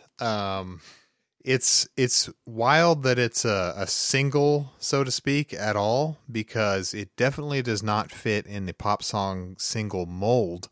It has a runtime of 4 minutes, 20 seconds. Nice. 420. Nice. Ayo, smoke 'em. Blaze up. Its structure, I really love its structure. It's unusual, and radio singles don't really have this structure, but so it starts off with kind of the motif that's in 4/4. Then it goes to a verse 1 that is in 6/8. They left a switch to 6/8. They go back to the 4/4 chorus. Verse 2 almost sounds like a bridge, but it's actually changing up the structure. That it's no longer in the same structure that verse 1 was in. It's back to 4/4. I mistook it for a bridge at first, and they go back into the chorus. Then there's a whole outro thing. It's wild, and then there's a whole long, noisy post song thing that happens between tracks. It just fucking slaps throughout. To me, okay, so as far as the meaning of this song and the Red Bull and vodka and being about, I know that they write about their experiences as a band a lot, but to me, I hear a lot of the space metaphors coming back. Space stations trying to communicate with each other, oxygen tanks, all that. That's kind of hard to deny. I never knew about the Red Bull and vodka thing, but to me, when you say one-armed scissor, I mean, that's a knife. Is that right? Is that what they're going for here? I mean, the song certainly cuts like a knife, and it is cut away rather than like when I first heard it. Yeah. I could have sworn it sounded like getaway, but it is cut away. Yeah, it's cutting like scissors. I thought it was getaway too, but later on I was like, oh yeah, cutaway scissors. That makes sense. That makes sense. Right. Yeah. I don't know. The thing's just awesome. I love every part of it. Yeah, I'm not sick of it these 15 plus years later. Yeah, keeps that foot on the gas. I mean, they just are pedal to the floor at this point. I have to mention this is on the best of, obviously. And if you go to Spotify, this is by far the most played at the drive-in song. It's like 20 million some odd plays compared to most of their stuff, which is 2 million, around that. One thing, okay, I should say, by the way, I do love this song. This is the first one I ever saw, actually saw the video for it. This was the video they played on that Channel 1 news that I saw in school. The video is just a kind of compilation of them performing live, and I think it's worth noting that part of the appeal of this band, at least I feel the appeal at that time, was the what they looked like, the visual. They had those, they had these big afros, and they were crazy on stage. They had wobbly legs. Had them wobbly legs. And I mean, they get compared sometimes in terms of the way they look to a band that Mr. Iggy Pop was very familiar with, which is the MC5 from Detroit. And they kind of do have a similar look. And that video, because some of it's in black and white, you almost could think, like, is this a band that I've just never heard of from the 70s? Although it's worth mentioning their music sounds like it wouldn't, doesn't sound like it should have existed in 2000, let alone the 1970s. But beyond the fact that I love it, and I have nothing really to add that is going to really explain why I love it, that Blake didn't already articulate there, I do have to point out that I can't hear the part where he says neutered without thinking he says new turd. A new turd is a vastness. Oh my A god. new turd is the best. Now I'm gonna. And it just, I can't, and now you're never going to be able to not hear it. Yeah, thanks. It's just, I don't know. It's so juvenile, but man, every time I hear him say that, I almost start laughing. Dude, I love New turd. the Conan O'Brien performance of this song because when it gets to that part, Cedric's standing over like some, pedals and everything, and it's like, in the cargo bay, it's like it pitch shift he is used down. effects on his voice. That is so he cool. has like a whole board. Yeah, and he's just going wild and just. And at the end of that performance, him and Omar just take off running off the stage, right, leaving It's the other just three behind. Insanity. Really quick before we turn it over to Matt, one lyric that really kind of sticks out to me is the pucker up and kiss the asphalt now.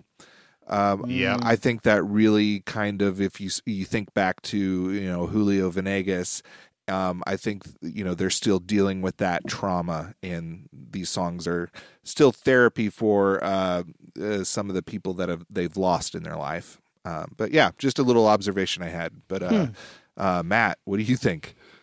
Yeah, I love that lyric, Logan. Yeah, this song, there's one of my notes is that it has so many parts, but they're all good.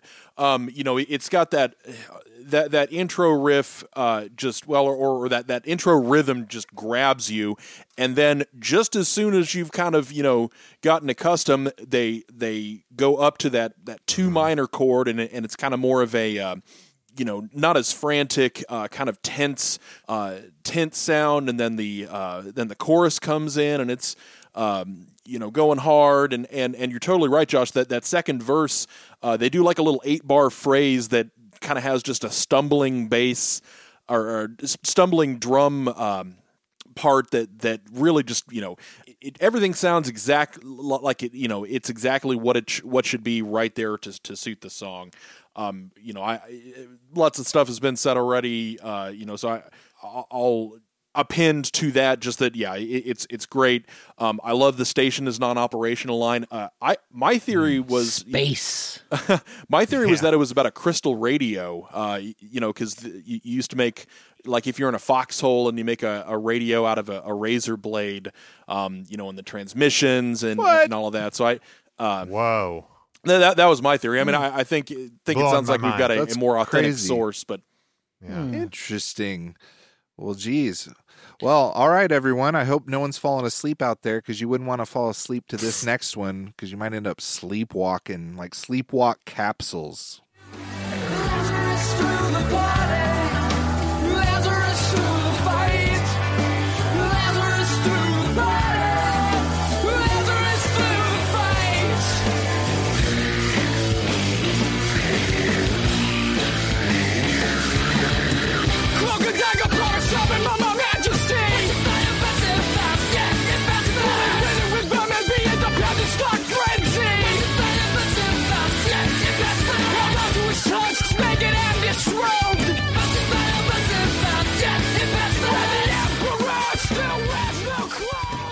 Oh, holy, holy, holy, holy, this song bangs. Jeez, like, Cedric sounds completely insane. Once again, the lyrics are just, I don't even know how he's spitting all that out, but it's just like, it's just on another level. It's just on another level. The guitars, I can't, amazing. Everything is fire, like, everybody is firing on all cylinders. Like, this whole album, like, people, all of them are just, whatever Ross is doing, it's working. I've never heard anything remotely close to this. It's just great. The pacified is just a cool line. The Lazarus Through the Party segment is just really chill and kind of psychedelic sounding. It makes me think of the sleep pods aboard the Nostromo and Alien. And that heavy part that I sampled with that crazy evil bass, just, that sound is just, I don't know what they're doing to that bass, but it sounds amazing. I don't know what it is, but holy shit. Well, this is where my first criticism comes in. This is my first piece of criticism, Logan. After you gave that glowing, statement there about it, here's what it is. This song should not have been the fourth track. All right, they have the perfect 1, 2, 3 punch there. You perfect first track, perfect second track, perfect third track. I feel like Invalid Litter Department, the next one, should have been this here. I feel like you need a little bit of relief. You need to, have a bit of a come down, and then this one should have been the fifth track to bring you back up. Anybody else feel that way? Am I wrong on the sequencing here? That it's this. Yeah, you're wrong. Yeah, I think agree. I think the end of One Arm Scissor, that little sound effect thing going into this sounds really cool. I think those parts. That's to give you a break. That's your break. Giving you don't the break get a there. I just feel like you flip this in Invalid Litter Department and it works better. I feel like, but what do I know? I'm like telling. Well, the then artist, you'd have. I don't like your vision that you have here.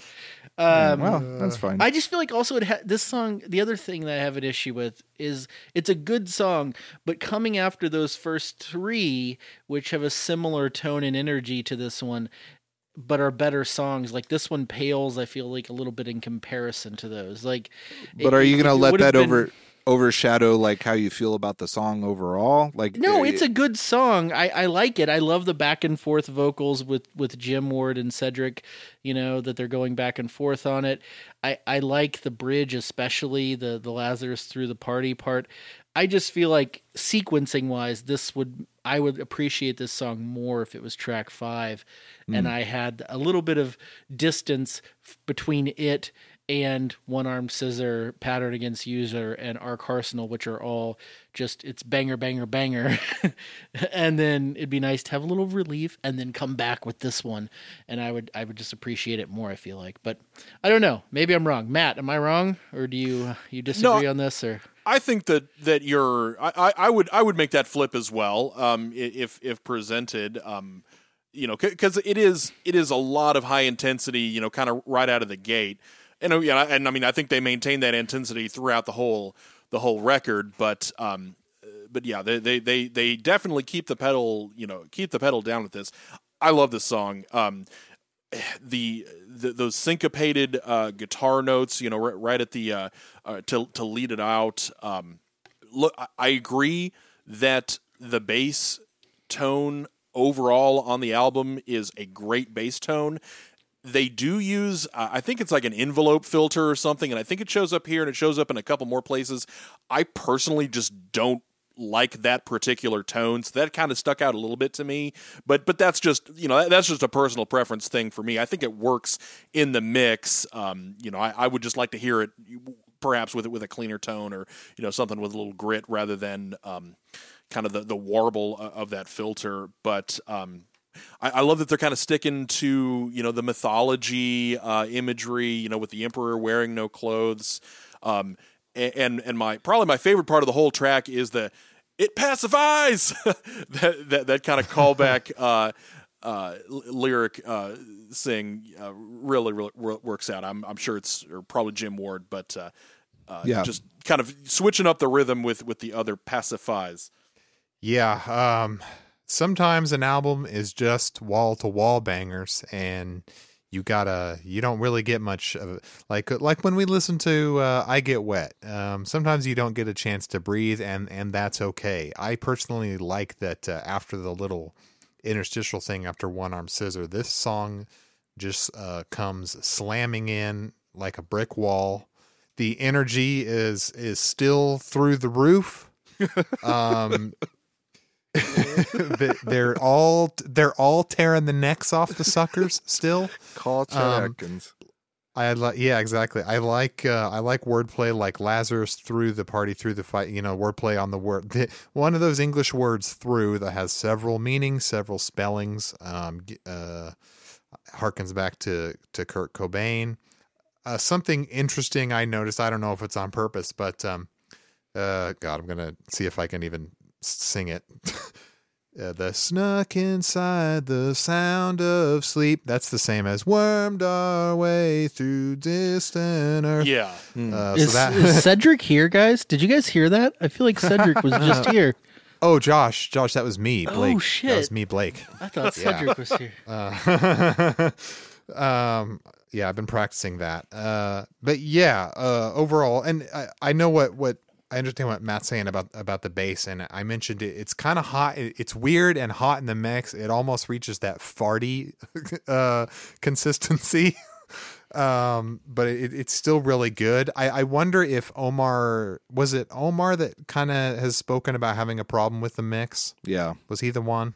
Yep. I wonder if it has to do with the guitar sits back further in this mix than it normally does on a rock album for some weird reason.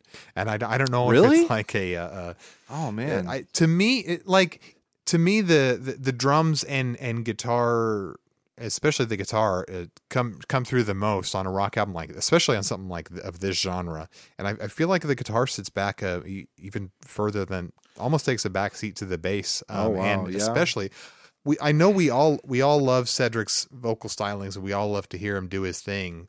But I don't know if anyone asked for a mix where Cedric's voice was the loudest thing throughout the whole thing. But other than those minor mix quibbles, it's still a kick-ass song and a kick-ass album overall. I feel like some of the guitars are hot and some are, like the single note lines, come through really clear, but all of the rhythm parts, they're definitely sitting back. And it's kind of weird. Yeah, I was thinking just today, I was just like, man, how can I get guitars to sound like this? I've always wanted, because I was thinking they were like exceptionally hot. And I'm just like, oh man, these guitars just sound so fucking rad and mean. And like, I thought they were probably sitting too far in the mix, like for most people's taste. And I thought it was just me that liked that. I think the tones they got are awesome on the guitars on this album. Sometimes they're sitting a little further back than some guitarists would want them, but not all the time. And that would line up with some of the things that Omar said too. So yeah, that tracks. Well, cool. Well, let's move on to the next track. I don't know if it's Invalid or Invalid, but we're going with Invalid Litter Department. Dancing on the corpses, I shall find my way now. Broken fell into the wishing well, wishing well, wishing well. On my way now. Broken fell into the wishing well, wishing well, wishing well. On my way now. Broken fell into the wishing well, wishing well, wishing well. On my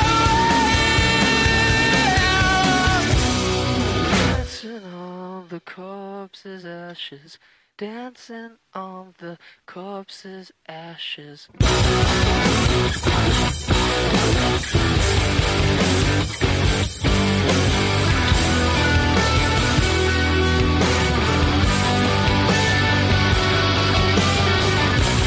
Gallant hills, mountain travel, and let's match make my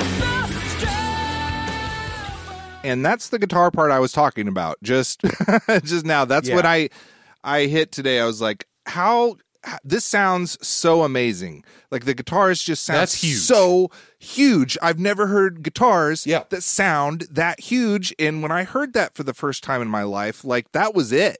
I was just like, I gotta do that.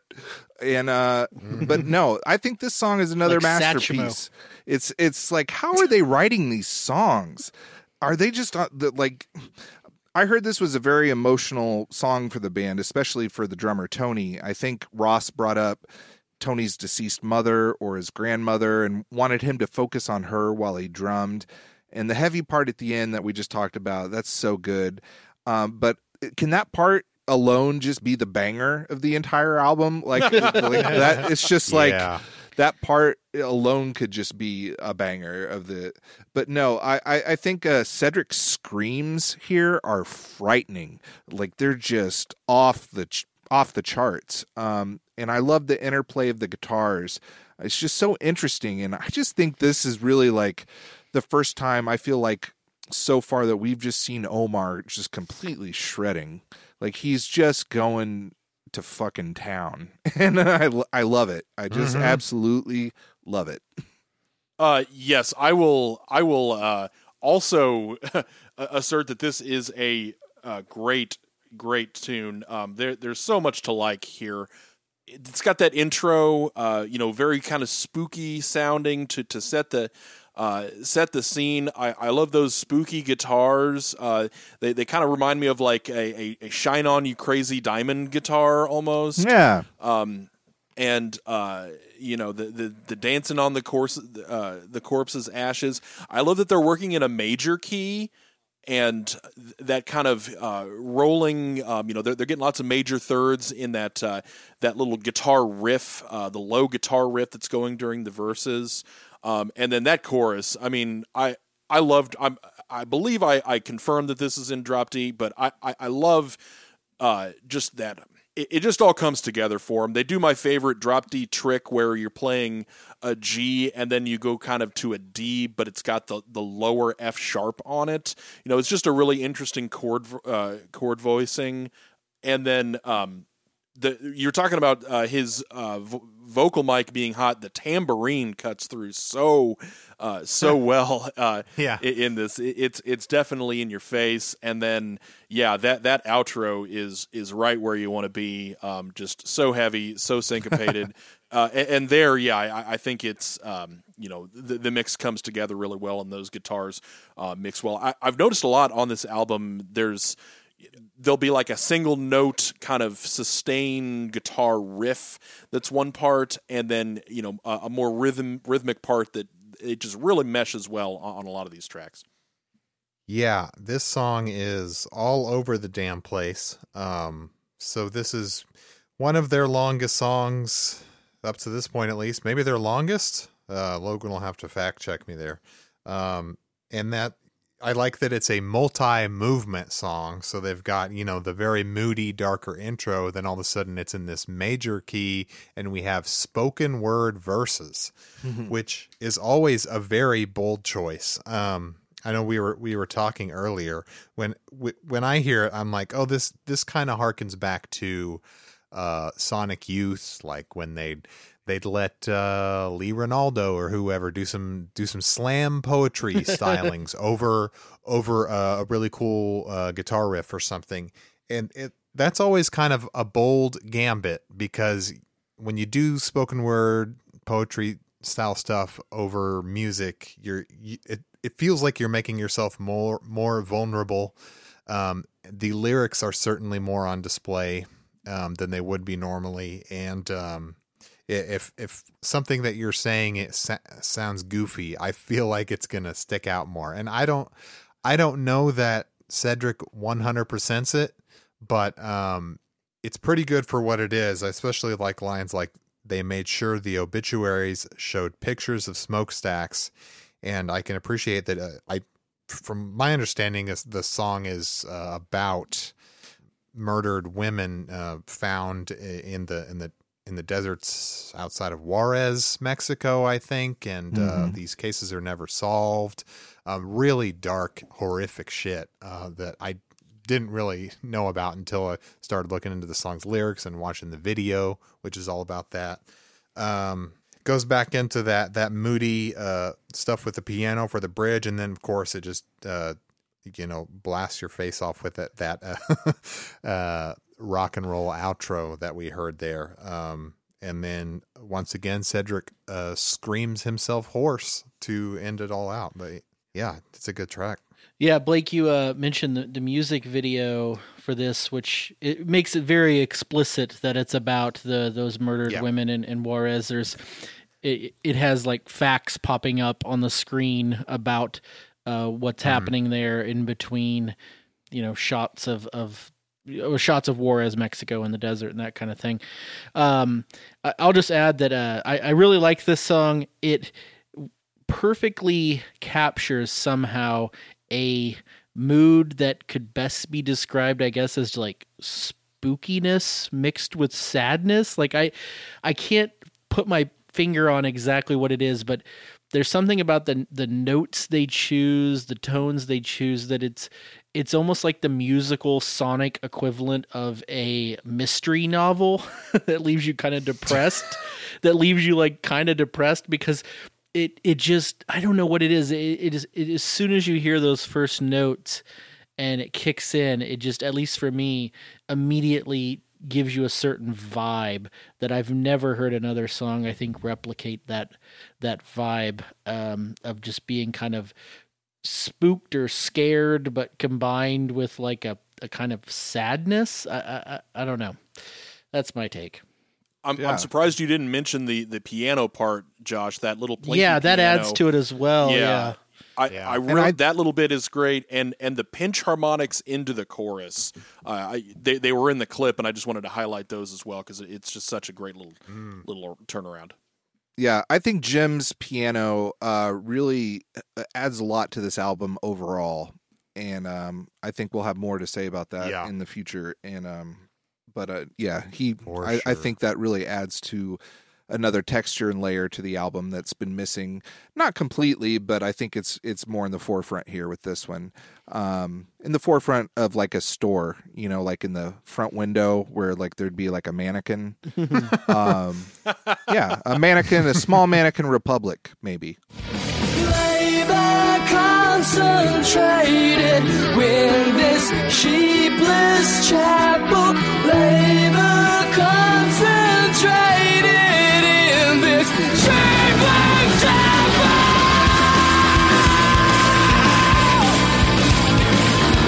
They gonna waste land. They gonna waste that baby. They gonna waste land. They gonna waste that baby. Oh, they call it a wasteland, baby. This song is so fun. It's fast and mean. It reminds me of a more focused and developed version of like a song like A Devil Among the Tailors that we heard on In Casino Out. I think that's where they've kind of taken that sound that's popped up here and there throughout their discography, that now this is like that focused. This is their best version of that kind of sound, to me at least. Again, we hear that evil sounding bass that I was talking about towards the end. That's so cool. And that's the little clip that I have for the second one, if you wouldn't mind to pull that up.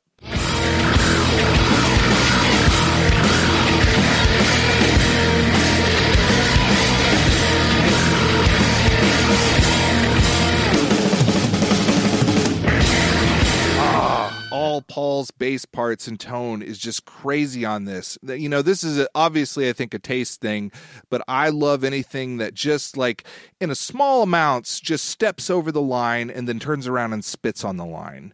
And that's what this bass part is to me, just because it just sounds so like the bass already sounds great. And then all of a sudden it's just kicked up to this another level of just like, it's just like growling. And I remember trying to get one of the first bassists in my band. I'm like, can you just sound like that one, like really growly part, like on that, Can you do that filter? Can you do that thing? Like, can you make your bass sound like that? And, it never ended up like that. But I think he must have really. I don't know what Ross did to him, but he must have really thought Ross was going to drive him off a bluff or something, because he definitely got him pumped up. But no, I love it. It's a cool song, and I think it's kind of the best of their mean punk kind of sounding songs. Do you think Ross really did threaten his life if he didn't tear the neck off the damn thing? Yeah, he probably said like. You're going to go down as not Chet Atkins if you don't. Exactly. I mean, they almost are playing like people who are playing for their lives. Yeah. If that makes sense. Probably throwing scissors at him or something. One-armed scissors. That's where they got the title. That's where the other arm went. Yeah. Yeah, the scissor broke against someone's skull. In my notes, I accidentally wrote Mannequin Republican. That's Josh Hawley. What are you talking about? They call it a wasteland, baby. I like it better because it rhymes and it sounds catchy. So I kind of wish it was called that, but it's still a good title, even without my misinterpretation. Yeah, the energy smacks hard. Logan mentioned Devil Among the Tailors. I have that this is this album's version of Pickpocket. It's that same tempo and rhythm almost, or it's a similar. It's like maybe the fastest on the album, kind of like Pickpocket was the fastest on that one, I think. So yeah, tons of energy. There's something about what's the line about sutures? Something is being sutured up in the lyrics here, and I'm thinking, is at this point I'm like, is it even a Cedric lyric if there aren't sutures and scalpels involved?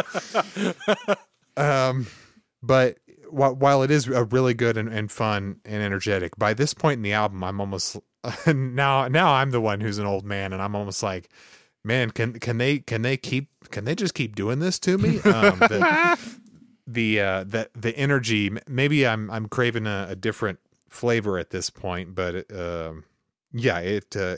does rock. But I'm more interested in getting to something like the next one, maybe, which we'll get to. This is the first one I have to say I really have no strong feelings about. I got nothing to really say. I will say that I have placed bets on all your okay. bangers. Okay. And just so far, I just want to let you guys know that I'm doing really well. Okay. I thought you would guess the fix that this is in. This is the first one that nothing grabbed me on it, and it's one that when I did my final tally, I did not include it on my list of like, yes, I liked this song and would I'm sorry, I got nothing. Matt? It's definitely in one of the they're in their thrash gear, which is a gear that they've shown before. I think it's a fine tune. I like that they kind of switch between the really kind of sinister verse part, and then have are back in a major chord or a major key for the chorus. I have down specifically, there's a drum fill at 0:15 that's just really, really tough. But I don't have a lot to say. It's another one of their thrash ones. It's fun, but didn't really stick out to me particularly. All right, so we will go on to our next song. I think I mispronounced it earlier. I do think it's Enfilade. So let's pull that one up.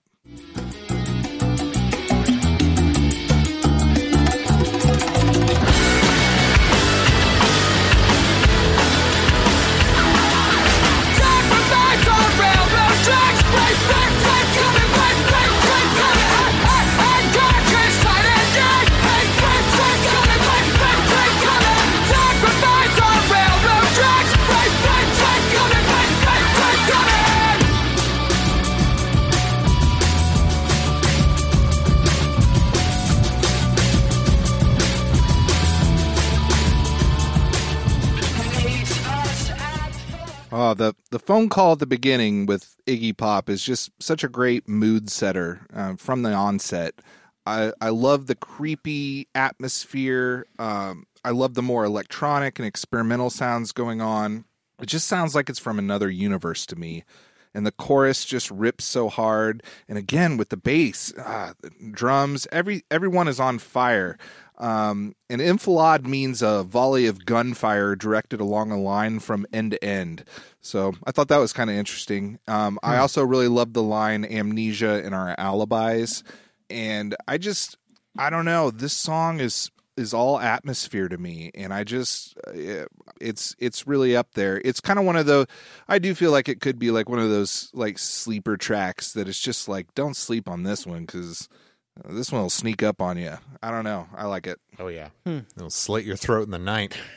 Yeah, I was gonna say I'm still confused by the intro. I have no idea what is. For those of you who don't know what we're talking about, it's the phone call that you heard earlier in the episode, spoken by Mr. Iggy Pop.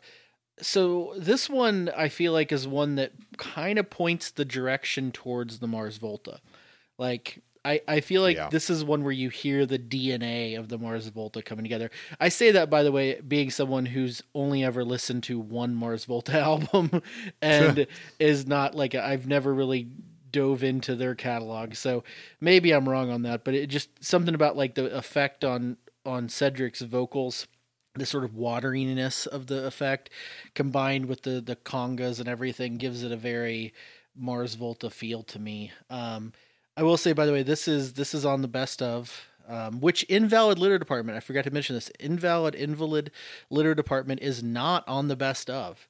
Really? It's on a That's bonus DVD. The video is the bonus DVD that comes with it, but it is not on the actual CD. That's weird. For some reason, it's very False weird. advertising. But this song is, and also I should mention that this was my wife's favorite song on this album for a while. I remember when we first got it, she really liked this one. That's By the way, cool. what is the noise during the freight train coming? Can someone tell me? It's doing the freight train coming, there's the. Is it wow, the wow, bass? wow, wow. Oh, I it was sounds like thinking, a bass yeah, filter, and that's bass pedal. Oh, it just sounds awesome. I don't love know it. what that is. Yeah, it's cool. It sounds like a synth pedal. Yeah, Yeah. It's a cool little touch there that I think really Yeah, adds to I that dig part. that, yeah. Yeah. that little fill of that part. For sure. So those are my thoughts, Matt. Yeah, I mean it's great. It's the ransom call, kind of sets more of that spooky feel. I forget which song More of that. on. Can Secret you not hear word. me? No, I we're can hear commenting on more of that. How you said more of that. Whenever you say more of that, we have to do a Pee Wee Herman thing. Oh, hey, Cherry. I actually never watched Pee Wee Herman, but Not You didn't allowed in the live. Taylor household. Oh, no. You're right. No bow ties for you. Was it on PBS? I don't No, think it was on Because if ABC. I think. I It know was- the joke I was Oh. saying. I feel like every time I ever came over to Okay. your house, it was always PBS. So that's just what I assumed. Yeah. Yeah. No, I like this song. I like the more techno feel. I don't recall which song it was on In Casino Out, but there was another song that kind of had. I think I mentioned that it reminded me of Idiotech, but it's they're kind of branching into that more kind of techno spooky feel. Josh, you mentioned the modulation on the vocals. That's definitely kind of a different direction that they're going. I love the interlude with that kind of cheesy organ part. That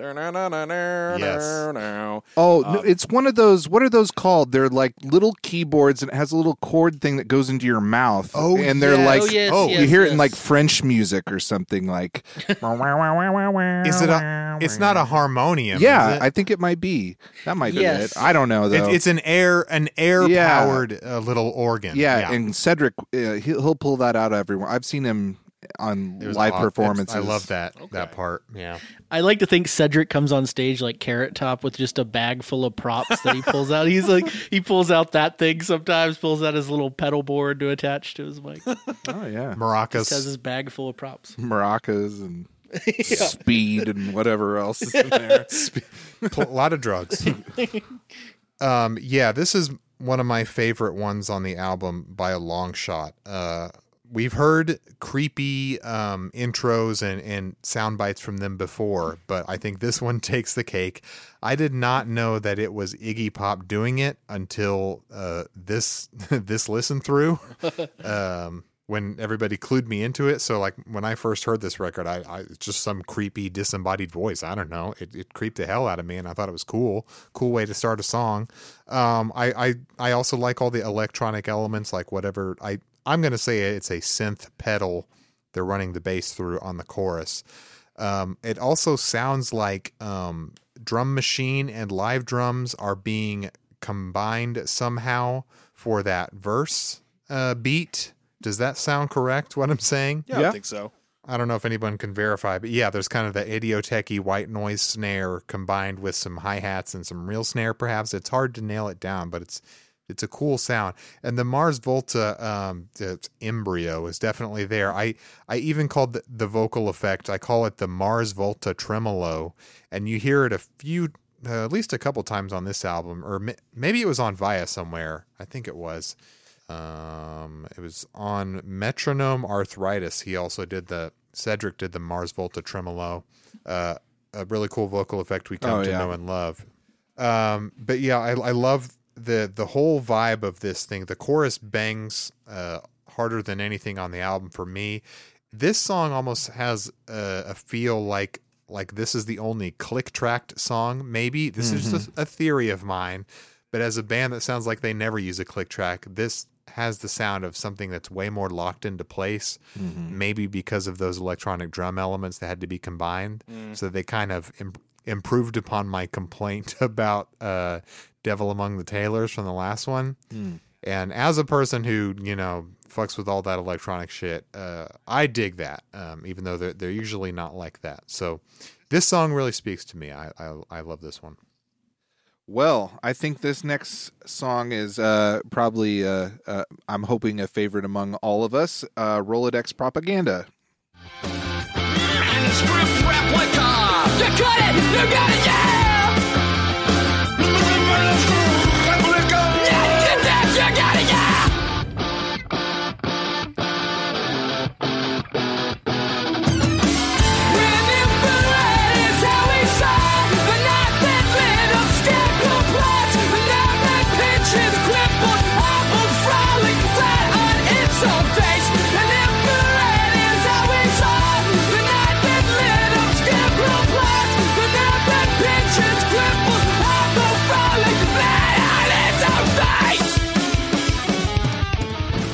This song is wild.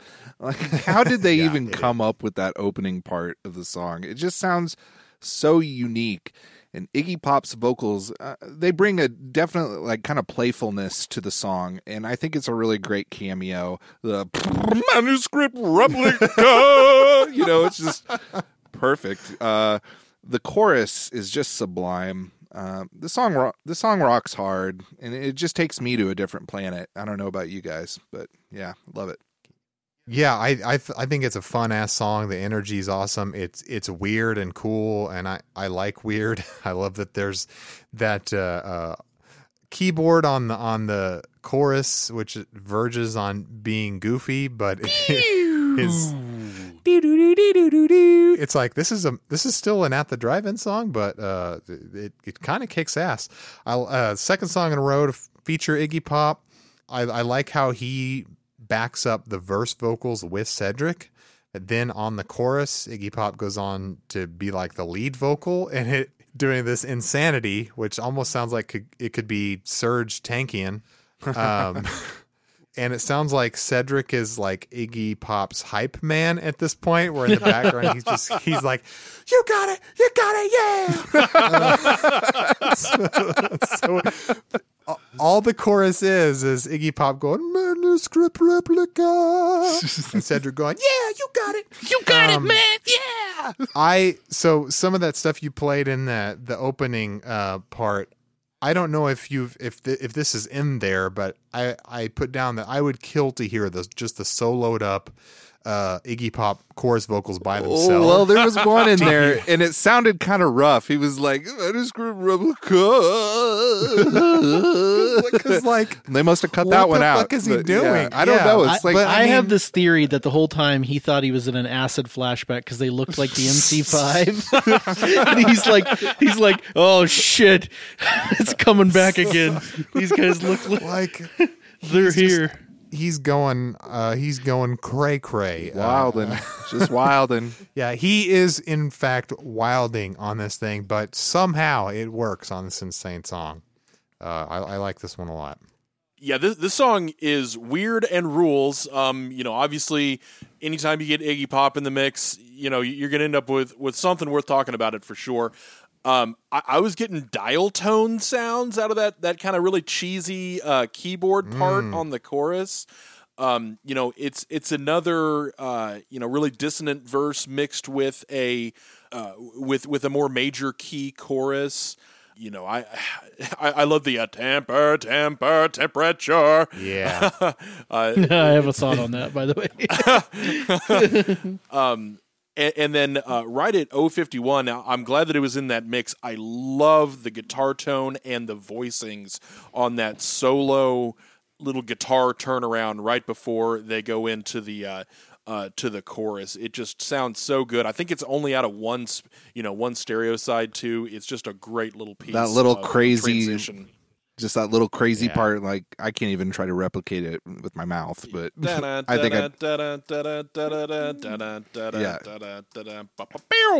yeah. Oh, okay. I was thinking of a different part. Okay. Do you guys remember in the early days of the internet, there was a little video called Badger, Badger, Badger? Anybody? Yes. Okay. Do you remember the part in that video when it goes to the "It's a snake, oh no, a snake"? That part? No. I'm more familiar with Hamster Dance. We can always cut this one.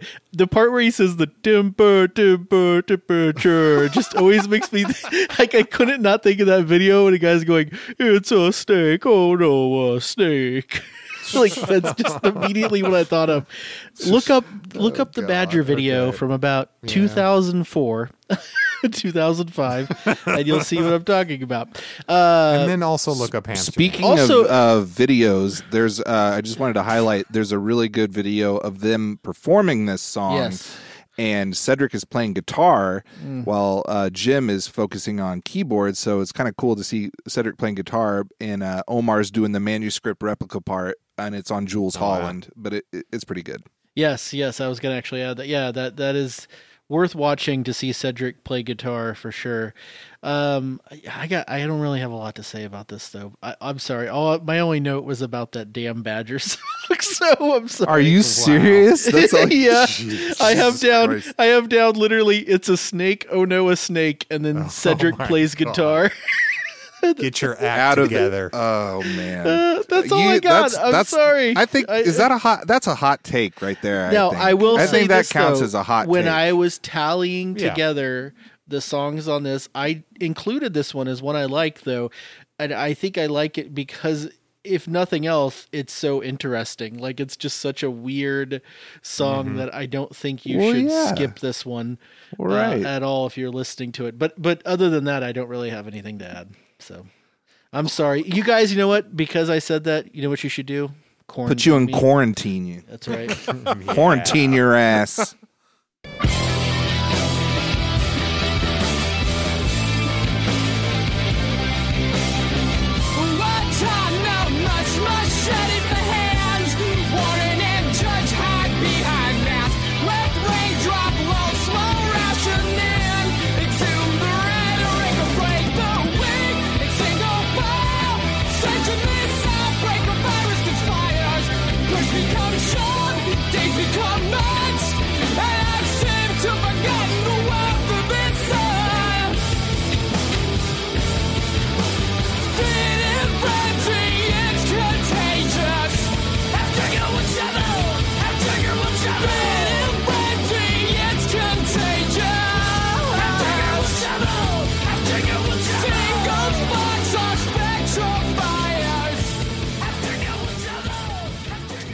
God, this song is so good.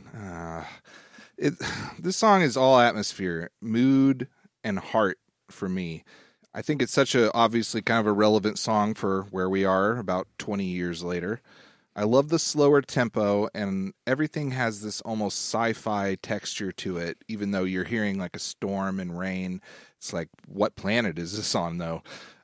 When this came out, I had never heard guitars quite like that. Like, my favorite line, I think, of the whole song is, a single spark can cause a spectral fire. I think that's a really influential and just a memorable line for me. I just think the mood really fits and speaks so much for this album, and I think this song is definitely a highlight and should not be missed. But it's definitely a top tier at the drive-in track in my book. My note on this song is when the edible hits. Yeah, kinda. This is a good track. You know, obviously very spacey, a lot more modulation. You know, it's got that storm clip for the intro, and yeah, you know, I also have down that it's almost kind of dirgy, but not in a cumbersome way. And then I really like when it kind of picks up and it gets that 8 on the floor. Just he's really pounding out that bass drum. You mentioned the guitars, Logan. Yeah, that lo-fi guitar kind of intro into the into the first part is really an interesting tone, and then more of that kind of more of that. More of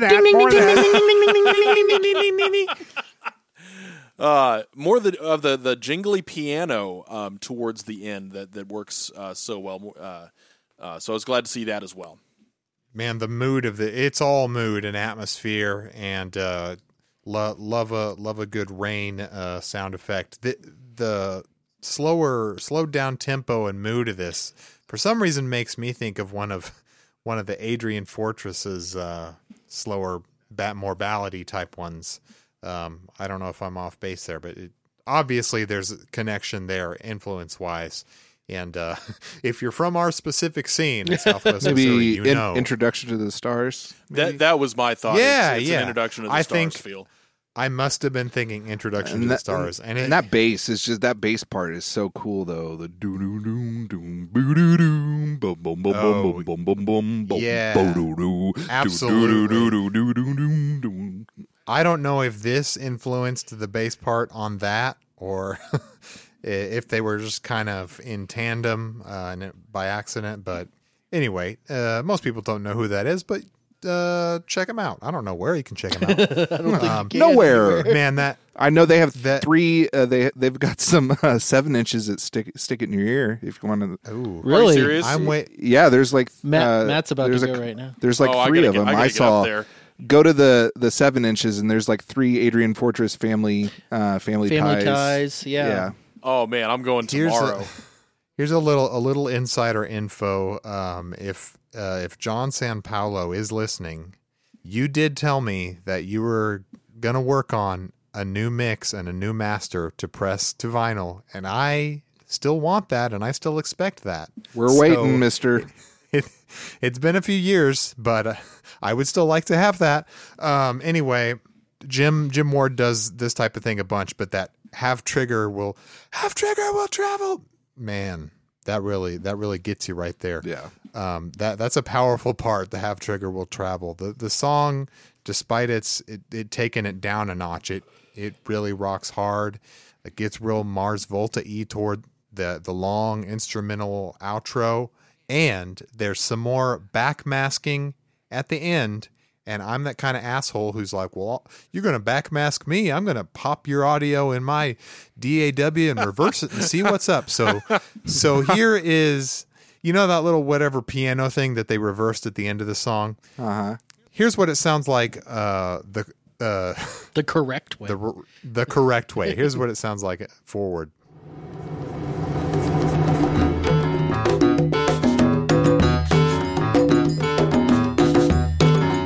I love Tito that. Puente. So yeah, speaking of all the Latin influence, that this is basically the bossa nova setting on my Casio keyboard.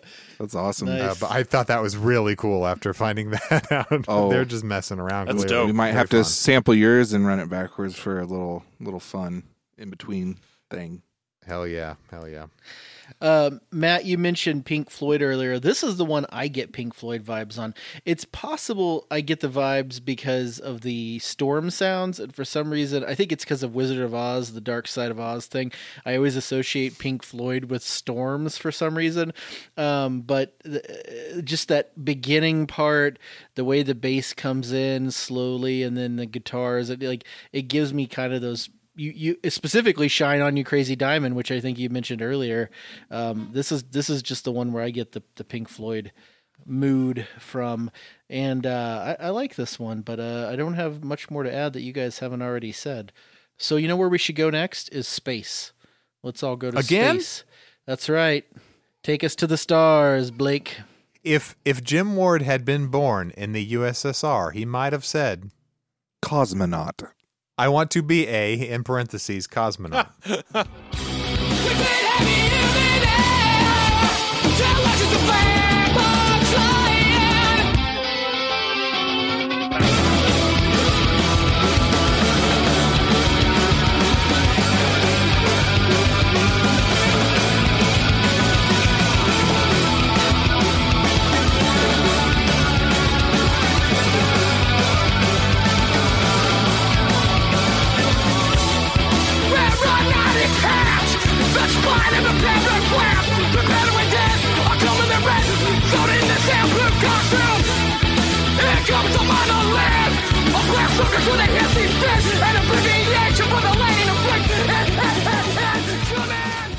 Just when you start to think that the album can't get any better, this song just slaps you right in the face. It would be a song that would inspire some of my own music.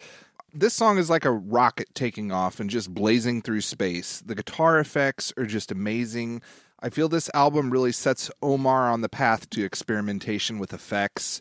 I don't know what to say about this song other than it bangs, slaps, and stomps. Just top tier at the drive-in to me.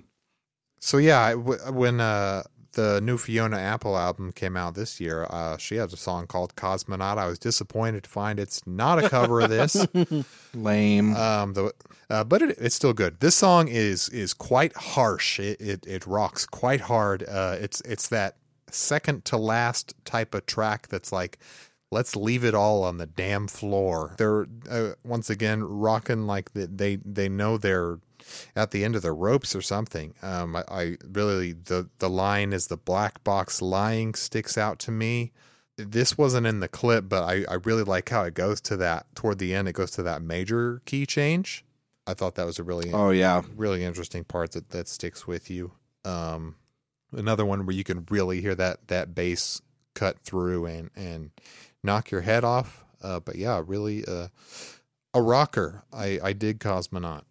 I have to say, by the way, I'm a little disappointed that this album did not continue the trend of Jim Ward singing one song like In Casino Out did. And I feel like, I don't know if he would necessarily sound good singing this one as far as what Cedric does, but come on. I mean, the last one he sang about wanting to be an astronaut about this point in the album. Well, he gets a lot more backup vocals than he did in, say, like In Casino Out, because they didn't even record backup vocals for him, I don't think.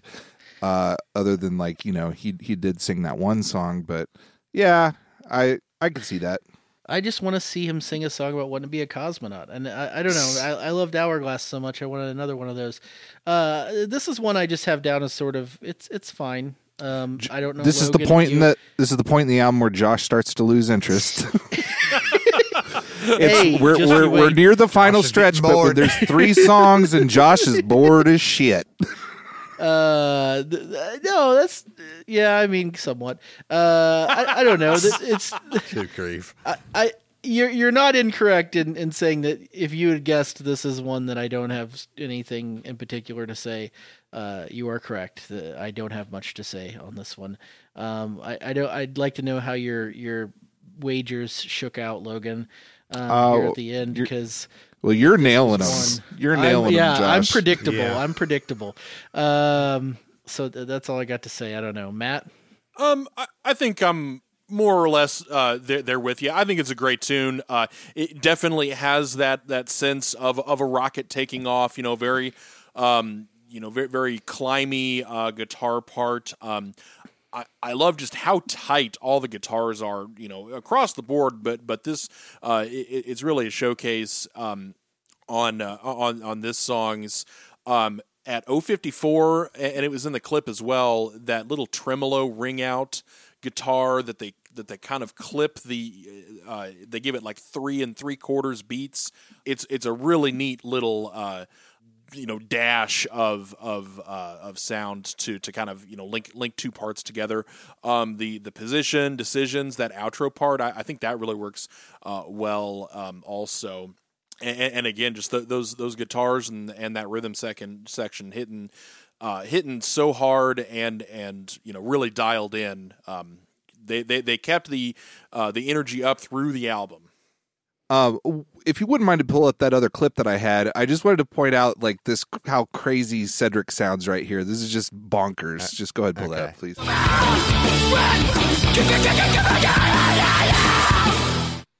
Dang. Love that. He's wild.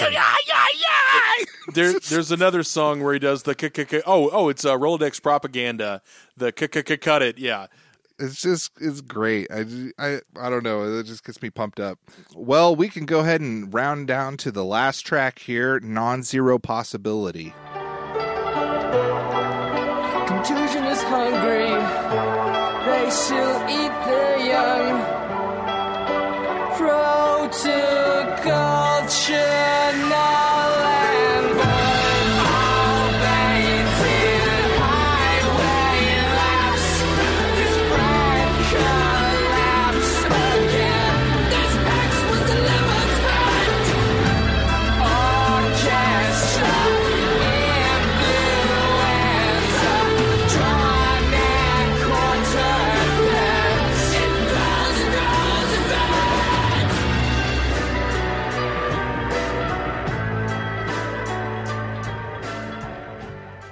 So hearing this song now, like I can almost imagine it being one of the first Mars Volta-like songs. Yeah. For me, this is a very Mars Volta DNA. I would base this song also in the same camp as songs like Napoleon Solo, 19/8D, and Initiation. Just very pretty arpeggiated guitar parts, Jim Ward piano parts, swelling into kind of emotionally driven vocals. It sounds as if the band is just tired of death and hardship. While Cosmonaut would have been a fitting end to the album, I think this is a case where I really feel the epilogue or the bookend aspect of it really works. After such a hard-hitting album, stacked with bangers, this one fits with grace and ease as the album closer. Despite its sadness and kind of the sad undertones, unknowingly foreshadowing somewhat of an end for the band. But yeah, that's what I thought. Well, Logan, you'll be happy to know that this is one of my favorites on this album. So this is the point in the concert where Josh has gone to, after he's gone to the bathroom and returned. to the vending, got a beer or whatever, he's returned for the last song. I actually figured you would say that I probably liked this one. I think I've come to realize I just love anything with Jim Ward playing piano on it. I just love. Let's get you some Jim Ward songs. Lullaby albums for you. And you know what? I've never listened to Sparta. And then now I'm like, really? I should listen to Sparta. Oh, you should listen. You should listen to Wiretap Scars. Yeah, Wiretap Scars is literally sitting on the shelf beside me. I've been listened to it. I've been listening to it lately. So, but this one I really like. You're correct. It's a great closer. It is on the best of. So I was a little familiar with this one. I do have to say though, on my Relationship of Command, this song is scratched, so it always skips when I play this album, which is really annoying. And usually because it's the last track, I'm sort of just like, okay, I won't listen to it if I'm listening to the CD. Although this time I listened to it via Spotify, so I didn't have that issue. This song also, for some reason, speaking of, has the lowest play count on Spotify. I find that baffling. I figured that was good. It's the last track. I think syndrome. I wrote some. Yeah, they just don't make it to the last track. On the best of. I don't know. I just figured this one would be a little more up there. What the vocal reminded me of is System of a Down, like the double vocal thing. Where there's I can't really explain it, but I don't. Is it Jim Ward and Cedric, or do you think it's two Cedrics? No, it's Jim Ward doing like that.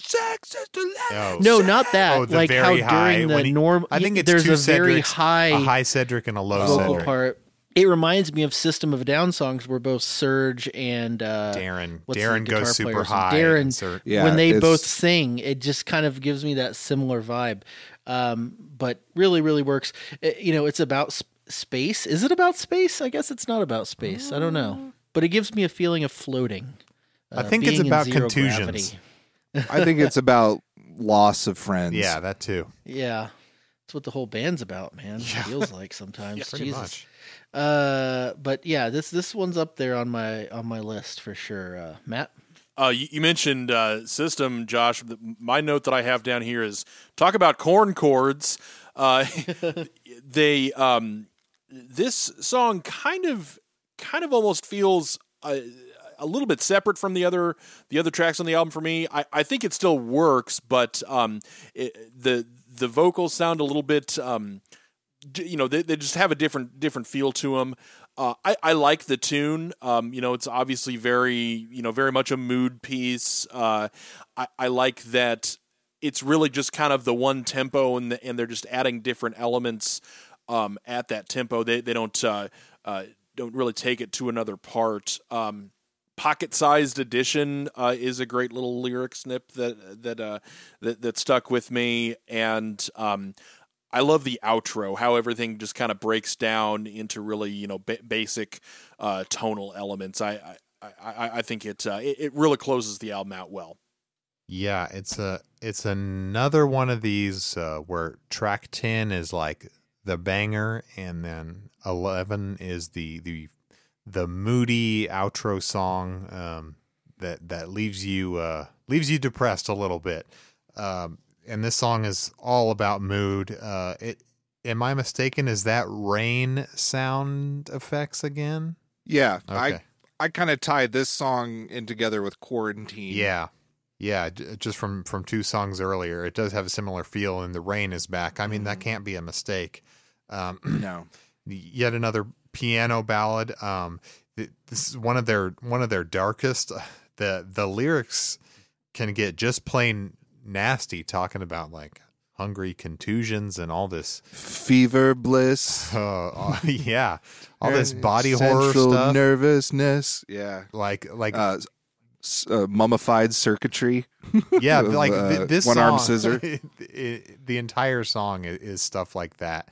And by this time, I'm like, damn, I've had enough of this Cronenberg stuff. But it really does set a certain mood. I like the long outro with some kind of synth sounds, or it almost sounds like it might be a Mellotron, or I'm not certain what type of keyboard. It's hard to nail down, but it does sound really cool. It's a good way to end the record, but it's a real down note. I do like it, and I like the mood it sets, though. That keyboard almost sounds like a 9 Inch Nails keyboard to me. Yeah, and Trent Reznor, who purchased John Lennon's Mellotron, is famous for using that. So maybe it was something similar. All right, so let's get to some of our final thoughts for the album. Obviously, for me, this album is amazing. I can't gush enough, but as I've said, it was a very important album in my life. It saved me and my band from falling into nu metal cliches and tired alternative tropes of the late 90s. And this album is perfection to me. Just well executed, incredibly performed, and brilliantly conceived. When I was 14, through 17, everything was about heavy riffs to me. I loved how guitars sounded in nu metal, but I also loved bands like Sunny Day Real Estate and Radiohead. This album was just a great bridge for me because it was heavy with aggressive emotion, and I was a big fan of Ross Robinson's work, which is the first producer I was ever really aware of growing up.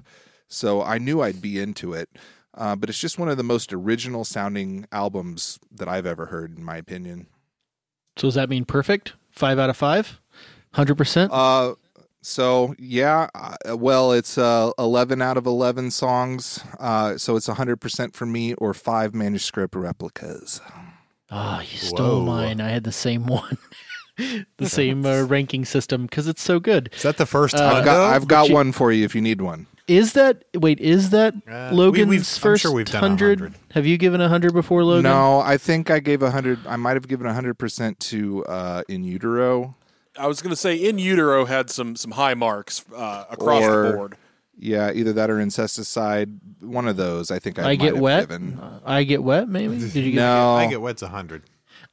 So for me, I went with 9 out of the 11 songs that I really, and this is sort of where I think our song ranking may break down a little bit, because I went with 9 out of 11 songs. Like if I'm going song by song basis, I think there are 9 songs on here that I like, and there are a couple that I'm just sort of lukewarm on, which means about an 80% or 4 out of 5 manuscript replicas, or what was the other one, Logan, you had? Sleepwalk Capsules. 4 out of 5 Sleepwalk Capsules. That works as well. But I think the thing is it's almost like it should get a couple of points for just cohesiveness, because I feel like as a unit, this album works together really well. So it's hard to say like, oh yeah, if you were listening to it, you should skip this or that. There's a good chance if I put it on, I'm going to just listen to it all the way through. You know what I mean? Yeah. And so in that way, it almost is a perfect album. But I guess if I'm going song by song, I would say it's probably a 4 out of 5 or an 80% for me, truthfully. I had not listened to this album all the way through. I really enjoyed listening to it, and was really happy to have some of the gaps filled in. Not being super familiar with At the Drive-In, and kind of really getting a deep dive into their career through now. I'm working on I'm mulling a theory over that this is kind of a not a burnout album necessarily, but it's a they really expend all remaining ordnance in making this record. The emotions there, the sound is there, the songwriting is there. I don't know that I would say that it's a perfect record. I'm giving this record 4 war horses towing a chariot. So 4 and change. Okay. So I've been thinking about like this is the only At the Drive-In that I had heard before we started on this venture that I'd heard previously, and now that I've given the other ones a bunch of listens and gave this one some more listens, but I'm like, why is this the one that I like head and shoulders above the rest? And is it like a familiarity bias where it's like, this is the one I know, so I am automatically going to rank it way higher? And I can't better quite, production. What's that? Better production? Yeah, I mean, it's a totally different level of production. I don't know if it's a familiarity bias or not. There's something psychological, but to me, I still, even after giving the other ones all those listens, I still just enjoy this one worlds more.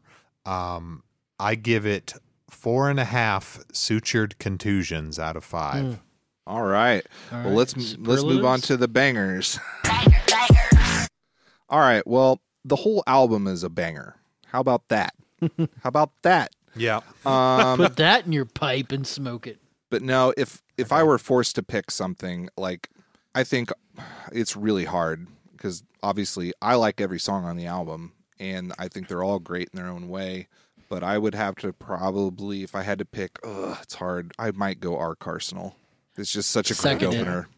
Seconded. I also had Ark Arsenal. It's just, it's so good. Too good for everything. It might be a little bit unfair because it's kind of got 2 parts, but my banger is the Invalid Litter Department. There's just that song can't do anything wrong. I guess that you would pick that one, Matt, correctly. What did you think I was going to pick, by the way? Was it Ark Arsenal? I thought you were either going Non-zero possibility. I thought you were either going to pick Invalid Litter Department or One Arm Scissor. One Arm Scissor was my original choice, by the way, before I changed it to Ark Arsenal earlier today. Yeah, so I'm going to give the obligatory banger because this is a single, quote unquote, with a lot of popularity, and it just plain bangs through and through. One Arm Scissor, that's mine. All right, so let's... Don't sleep on it. Don't sleep on Non-Zero Possibility. I think that this song is, again, I think it's in the same camp as like Napoleon Solo. I just think this is where they really showcase, they put their feelings on their sleeves, and they throw it all down, and they let their guard down. And I just think that these types of songs that they do are just, they make them the most human to me, because we're just getting these otherworldly alien sounds, and they just sound like people that don't even exist. But when they do songs like 19/8D, Initiation, Napoleon Solo, it puts them more in a human perspective to me that I can relate to. And I just think it might be some sad undertones, but I just think the musicianship is really there. I thought about that one, Logan. I ultimately went away from it just because I was like, I don't know, it's on the best of. I feel like I went with Pattern Against User. Because I feel like it, being the second track right before One Arm Scissor, Ark Arsenal's pretty popular. People might skip straight over Pattern Against User to get to One Arm Scissor, but I think Pattern Against User is a really great song that might not get the attention it is due because it's sort of sandwiched in between 2 other bangers, but it's a good song. I thought you might pick that one. I wasn't 100% sure, but I thought that you were going to pick. I thought you'd like that one. So far, all right, it is great. Matt or Blake? We got a daily double. Pattern Against User is also my don't sleep on it. For many of the same reasons that that you just mentioned. It's just a great tune. Yeah, that was the pick for you too, Matt. Well, did you guess this one for me? I say don't sleep on Enfilade. You know, I thought you could have gone with Mannequin Republic. I thought you might have backed up like kind of what you were going with for The Devil Among the Tailors. But I was hoping that interesting. I was hoping that Infilad would be, picked by someone, because I really wanted to pick that one too. Like, because I think that's a great sleeper track. Because everything else, I love it. Yeah, but yeah. So I wasn't really sure on yours, Blake. There may be some shockers then when we do. Skip nothing. How about that? Put that in your pipe and smoke it. Nothing. Put that Don't in your skip pipe. anything. Don't skip anything. Why would you skip anything on this record? It's all complete alien technology in a completely different solar system. Like, why wouldn't you want to listen to that? And now here's the rest of the band to tell you about the songs you should skip. You should skip. Yep. Basically. Well, this song isn't very good. I feel like I'm going to be very predictable on this, Logan. I feel like you've got this one written down for me. Mannequin sure. Republic. Mannequin Republic is currently what I have written down to skip. Yes, Mannequin Republic. Although I could also Perfection. go with Cosmonaut. That was the other one that I had. Yep. That's a hot take. That's what I got. I also had Mannequin Republic down, but I think I'm going to change. I think I might skip Cosmonaut. Audible. It's just not. What is wrong with you guys? It's another one there. But all of these are just, like your least favorite among rubies or pearls. But It's by hard the to way, pick. still a better choice than the fact that you said skip Napoleon solo on the last episode. Yeah. That's still a travesty, but hottest of hot takes. Blake, what would you skip? Well, you're not going to like this. First of all, this is an album with no bad songs, 0 bad songs. I had penciled in to skip Mannequin Republic. Yep. I thought it's you a all song three that- were going to come together on this one. I feel that the album could do without it somehow. It works without it. But I could also go Logan's way and say skip nothing. So I You think guys both don't are like valid. the really heavy stuff, I think. I feel like it's the really abrasive, heavy kind of stuff that you guys tend to kind of shy away from. From so far, what I'm gathering. Well, it depends. It depends. Next. Okay, Interesting. All right. Oh yeah. So Okay. So we've skipped Cover. and now we're I thought, I don't think at this age that I'm at the current, I'm not like, this is not even really feasible. But if I had to pick something, I think I would really enjoy trying to do a cover of Quarantine. It's a good choice. I went with Rolodex Propaganda, and not because it has the crazy backup vocal part. I do think that's an added cherry on top. Trying to imagine one of us doing that, the manuscript replica part. Yeah, you can do that. But I thought for some reason when I hear the guitar part, the like I was like, I could see us doing that part. I could see someone playing that part and how it kicks in. I don't know. That It'll was just the be one I you went with. playing that part in practice. You'll just show up to practice and you'll just play that part over and over. Can I be on keyboards for that one? Someone's got to do cut it. What'd you pick, Matt? I guess I'm probably perhaps over ambitious. I would love to take a swing at Sleepwalk Capsules. I think that'd be a lot of fun. That's the one I didn't expect from you.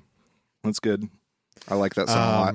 For me, the whole first three songs are all, first of all, I don't have the skill, let's say on drums, to do the drum parts on any of these, but I would love to cover any of the first three. If I was forced to nail it down, I'm going to say I want to do a cover of Ark Arsenal, but in 8-bit, in chiptunes, so that it will sound like a Mega Man song.